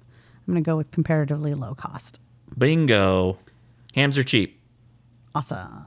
Yeah, well, you're doing pretty good. Thank you. Moving right through those. Nicely done. Not even studying. Yeah, a lot of those questions you just kind of lucked your way through them. Wow. So I hope you remember it. You know, luck's the wrong word. I think you worked it out in your mind a little bit. So yeah, remember that for the test, right? Sure. You'll remember all those. Everything. Very, very good. Okay, well, Leia, thanks for being a trooper and continuing to go through the general class license. I think you're doing a good job. Thank you. I mean, even if you're failing, you're still doing a good job coming out here and continuing to do it. I really do appreciate it. I would say that regardless of what you're doing. So thank you for that. Okay, so just a reminder for everybody, Huntsville is coming up. Or just Huntsville, however you want to say it. Huntsville. Yeah, I guess if you overpronounce the "ville," then that's also probably Huntsville. Huntsville. I think you just slow it down. Like calm it down. Huntsville. All that stuff your mouth is doing, just like calm it down a little bit. Just all of that. My mouth is overly excited to say Huntsville. Yeah, you just say Huntsville. Just Huntsville. That's it. Just make it easy. So we're going to be there at the aforementioned location and the aforementioned Hamfest. I'm very excited. I could not be more excited to get back to a Hamfest. I don't know that after we heard on the last Ham Nation how many people traditionally in the 2018 was the last time they held it. How many people? What did they say? 5,600? 5,200, and that was an 5,200. increase. They said. Yeah, so I'm really interested what's going to happen. I am too. Also, it's a little I wild. Say this. Yeah. This when I heard that, I was like, more people than that download the podcast. Listen to the podcast. Yeah. I mean, you guys, we're having a Hamfest every week. But it's just us. And you can't buy radios from and the us. email correspondence. Yeah, that's true. Yeah. Yeah, I'm curious what the total number is going to be when all things are said and done, because we're as much as we all want COVID to be over, like we're rolling into the state with like the least vaccination. I think it's Mississippi that has the least. They're number one, is what you're saying. Mm-hmm. So, but here's the thing. Yeah. Just if you're not, if you're worried about it, just wear a mask. That's sure. Or don't go. I mean, if you're worried about it, there's nothing wrong with not going. Or just wear a mask. Yeah. So if you see Josh, please let me know if he's wearing a mask, so I know whether or not he needs to be quarantined in another room for 10 days. Don't. I'm just going to set up. Don't test me with a good time. I'll just set up a bed in your ham shack. And you can. That's fine. Hammock living out of the ham shack. Day 10. Things are awesome. This is amazing. This is the best decision I ever made. I'll leave your food at the door. Oh my God, you're going to feed me? Yeah, I'm going to give you MREs. Well, that's good. There's no toilet in the ham shack. I'll cook regular meals still. You'll get to smell all the delicious aromas. Oh, okay. But only MREs for you. Okay. All right. I see what you're doing there. Your response Little should be chemical warfare. Your response should be, then I'll just cook my MREs and you can smell that delicious. Oh. Said no one ever. Well, today's show topic is what would be the perfect vacation for ham radio with the family? A lot of qualifiers. This is actually a topic that Leia brought up. So yeah, I mean, Leia's we should be both active. talk about it. Yeah, we are. Like, we are. What I would look for, Right. as an as like I'm not operating. This is all exactly what I've weekend, envisioned. right? You're going Yeah. to talk about what your perfect vacation would be, and then I would say like, is that ham adjacent? Could I ham? Could I ham? So maybe we'll start with that. Like for you, what is a perfect vacation? And I will talk about how one could clandestine ham while also being forward with the family forward face. So for me, a perfect vacation, and there's this mom vlogger who See, I'm already worried. When Who you start brought up out your this- sentence with "there's a mom vlogger," I'm already. no, she has a perfect phrase for vacations because Well, vacations. I made this. I made this RFI transmitter. I designed it specifically to make it so that we can't use our cell phones because the family is just spending too much time on screens. I am the jammer. I am the RFI. I am the QRM. Well, no, she coined this phrase, which I think is very apropos. For moms, vacations aren't really vacations. Yeah. Yes. Yeah.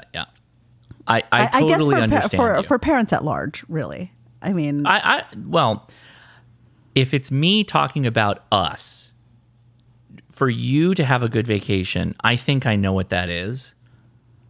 And most of the vacations we go on, you do a lot. it's true. She coined it as not a vacation, but a memory-making trip. If you reframe it from the expectation that you're getting a massive break over to the reason you're on this trip is to make I see what memories, she's doing. Okay. Yeah. then you're no longer deeply disappointed at the lack of vacation. Well, I made you're every getting. meal on this weekend. But for me, it would be something where everybody gets to do something that they really enjoy and share it with willing participants, right? Willing family members. And I really like relaxing on the beach.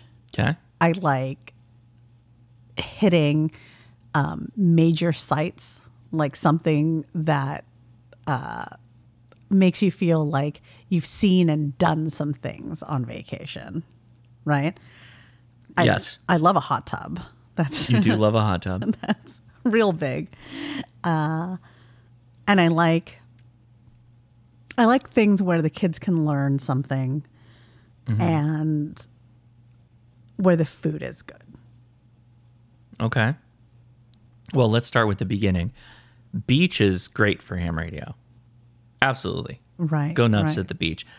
You can get away with a loop at the beach, and I've done that multiple times. Loops are great because even if the loop falls over, which I've definitely had happen when a kid hooks their foot on the feed line or whatever, and it falls over, loops are oddly pretty resilient things, particularly if you've got a coax loop.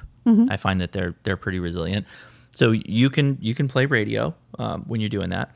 Now the jumping around to lots of things is difficult for HF ham radio. Well, why don't we actually frame this appropriately? We're currently talking to Mike about a ham radio cruise. Yeah, we're talking about coordinating a ham radio cruise. This is Right. actually the first time we're talking about this. And the ham radio cruise, we want families to go, Of course. right? It's still a cruise. yeah. Yeah. And it's a 7-day, and it goes to 3 countries that have reciprocity, so you can operate there. I would go a step further and say 3 islands or 2 or It's 3 countries. yeah, but we'll be on islands too for Yes. some of them. Yeah, so it will be IOTAs. And I think at least one of the islands is actually a rare contact. I think it's Grand Turk. Turks and Caicos? Yeah. I don't know that that's rare, but that has reciprocity Yeah. with the UK.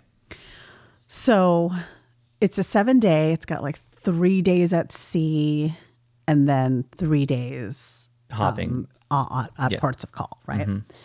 And so me being the researcher that I am, I've already started looking at what I want to do. Right. Yes. And there is always this expectation when you and I go on vacation together that I need to leave a certain amount of time for you to operate radio. Sometimes you take it too far, for sure. Yeah. For sure. Because I bake in a live stream and yeah. and I set up some kind of contraption. Yeah. I'm also exactly. testing this antenna. I'm also doing this. I'm packing a lot in too, Leia. Yeah, just not with the family, which is when you frame it that way, I can see what you're saying. Yeah. yeah. Thank you. So it's got to be a pretty fair split of time where you're doing stuff with the family and then you're kind of like left to your own devices, right? So for me, it's usually figuring out what are the things that I definitely want you to go to. Okay. I think that's very clear that you often make it very clear what's important. Yes. This is the thing Josh needs to go to. And That then, helps Yeah. me considerably. and then there are certain times where I'm like, okay, well, we'll go do this because I know you're not going to really super enjoy this that we're doing, and you can go do your radio thing. What your radio thing. Yeah. You know the flip side of this also exists. You could all come with me and enjoy radio. It's true. You could do that the whole week, the whole week. That would not be a part of my ideal situation. Okay. I mean, maybe a little bit a day, not the whole day. Leia just walks up holding a Baofeng in a stretched out arm. I'm ready for radio. You have 5 minutes. Yoga class starts in 5. Go. Oh, that's the other thing. I mean, it would be nice for you to take the kids, for me to go off and do something Not that gonna I want to happen. do. They got daycare. Oh, yeah. I don't know about that yet. Hey, So it's called the Mardi Gras. it's a massive ship. It looks like a city. It is. It's got looks a like- roller coaster on it. I don't know what this is all crazy. This is crazy. Right. So if you were to schedule this cruise week in your ideal situation, what would you be doing? So when you're on this is all new territory to me, right? If we're talking about a cruise specifically. And obviously, your permission to operate on like a deck or even in your room depends on the captain. Oh yeah. right? No, this is like legit work that has to go on the back end to make Yeah. this all possible. So if I was, again, we got other like-minded people on board, I'd want to spend time with them, talking about radio, hanging out, set up a radio, multiple radios, and Yeah, I would love get on the air. for like the first night for all the families to meet, right? So that we spouses, especially spouses with children, can meet so that we can collaborate on what we're going to do. Yeah, exactly. But I mean, just finding a spot where we can set up some antennas, and we have to be really clear here. I'm assuming that we can get away with loop antennas. I think shouldn't be a problem because it's just this little self-contained thing, and nobody I think freaks out. I think loops are very unassuming to the masses. The But muggles. how cool to be able to even operate on a cruise ship. A lot of cruise ships don't allow Right. operating radio at all. Yeah. I mean, that's So just the that's the experience. only reason Yeah. that this is even a thing that we're talking about is because Yeah. we can potentially operate on the ship. That was Yeah. kind of one of the big things. But then when you get to the ports of call, to me, ideally, I would like to operate at every port of call. All right? day? Well, Am I enough booking excursions without you? is enough what's to happening? activate whatever it is, right? So if it's an island on the air, I don't know necessarily what it takes to activate that, but activate it, or a park. Or if there's nothing, if it's just like I'm in a weird place, Let me Hey, see how many you know- contacts I you can know make what would and, be you know, great? pack it in. So a couple hours, like 2-3 hours, I think. Sure. You know, it'd be really great though. Mm-hmm. And is there a better time of day to operate than others? No, because the day-night cycle shifts considerably. And where we would be at, I mean, I think we'd be lucky if we're making contacts with anybody in some cases, depending on the radios we would bring. What would be great is if we could get in contact with, here are the islands. I think one is Dominican Republic. Dominican Republic. Which is an island. There is an island in the Dominican Republic that is owned by that cruise company, or they operate out of that island. And then we said Turks and Caicos. And then another one is That's the one I don't remember either. Puerto Rico. Puerto Rico. Is it? Yeah. Yeah, so Puerto Rico is fine. You can go ham crazy there. You can use your call sign. But if we could get in contact with hams that already live there to meet up or help us, like a fixer of some kind. Or just go to a station that's already set up. Yeah. Yeah, that's a damn good idea. Yeah. We need HRCC people in all these different locations to be like, yeah, man, I got a truck. Get in the back. Let's go. So I would like for at least a portion at each port of call day for us to be doing something as a family. But how, I don't know how, I mean, what's in your mind about it? it's always nice to want things, right? I mean, that's the best part about life is that you wake up in the morning and you're like, I want that. How do I get from there to there? You know, and you think about it and you're like, I should stop thinking about that because that's not going to happen. Wow. I'm just kidding. Wow. I'm kidding. No, of course. I mean, it depends on what's available and what we can do and all that fun stuff. Yeah.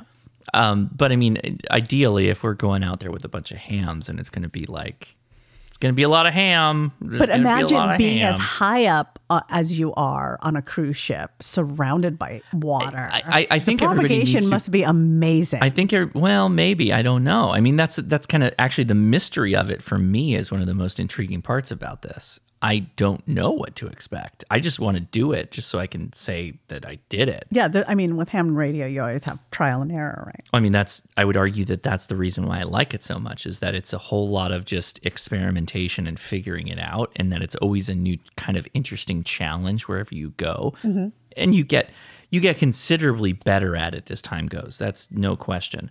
And you've got better tools, better equipment, stuff that makes some of that stuff easier, right? That you can be able to just, like I will do, is like, I'll just grab this and I'll just make it work. You know, like that kind of stuff comes from time in doing. Yeah. So I would loop antenna on the ship. Well, let me be really clear. I will try to get away with whatever it is I can get away with. Okay. But barring all that, I think you can default to a loop and we could make some things happen. The ship is huge. Like looking at pictures of it, I've only seen like that cool like long angle shot where you see the side of it. And again, this is the Mardi Gras. I want to see it from the top down. I want to see what places you could set up that are clear and open. Because you want a clear, open shot, right? You don't want a bunch of stuff all over the place, like built up. Yeah, boat like what's stuff. on the top of the Right. ship, right? Yeah. And it appears what's on the top of the ship is a roller coaster. Yeah. So maybe we Operate from the roller coaster. no, right maybe on. maybe we attach some wires to the steel of the roller coaster and just let the tuner sort it out. Interesting. Maybe that's a thing we do.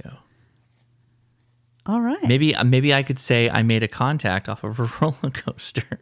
There's also a mini golf course on the top. And it looks like there's like a lounge.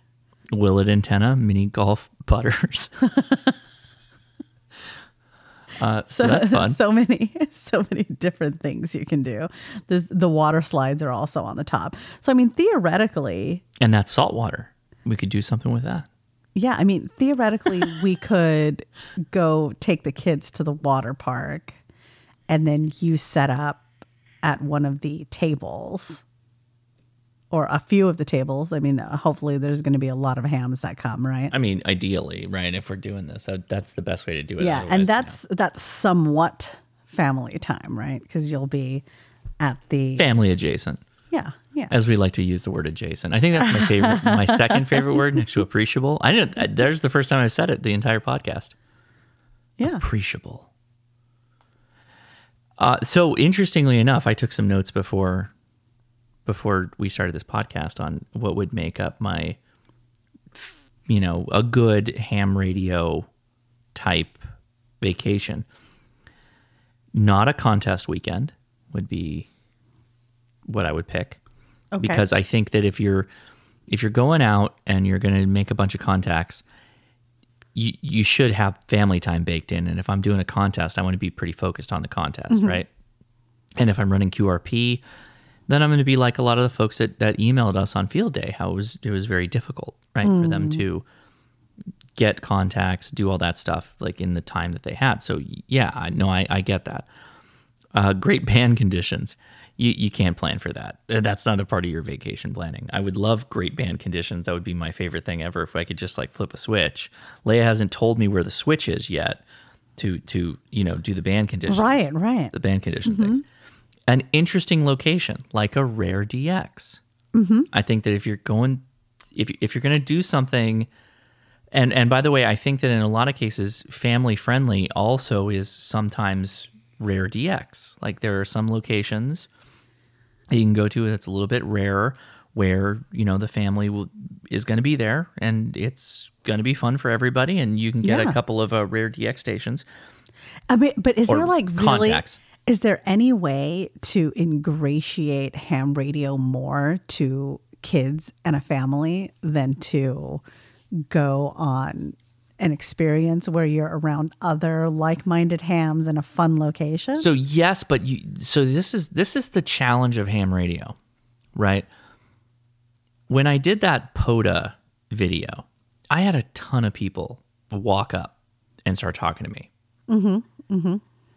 If I was doing that with like any of my other radios or different antennas, like Super QRP, that kind of stuff, I don't know that it would be as interesting as pulling up with the big Go box and had the big Delta Loop antenna up. I got signals, people are hearing things, and we're picking out states that people are in on the other side of the country, that kind of stuff. That all of a sudden is like the wow factor of like, oh man, that's really cool. He's picking up all these crazy people talking all over the place. So that's a part of this, is that you got to have a pretty dialed in station, an effective station that you can just kind of, wherever you go, even if it's an island or the top of a cruise ship, be able to set up and get on the air effectively. I was helped by the fact that there's very little noise. I don't know what the noise is going to be like on the cruise ship. I don't know anything about that kind of stuff, right? So this is all, we're kind of flying by the seat of the pants kind of thing. So other good things to think about, like if you're planning a vacation, this is for a lot of people in the States and some other countries, POTA locations. POTA location where you may be able to like dip out for a little bit, go to a POTA, come back, get back into the family vacation thing. SOTA adjacent. This is a little harder. I appreciate that a lot of SOTA spots are for hiking. You got to actually get out there and get up on the mountaintop. But what if there was a SOTA within a POTA?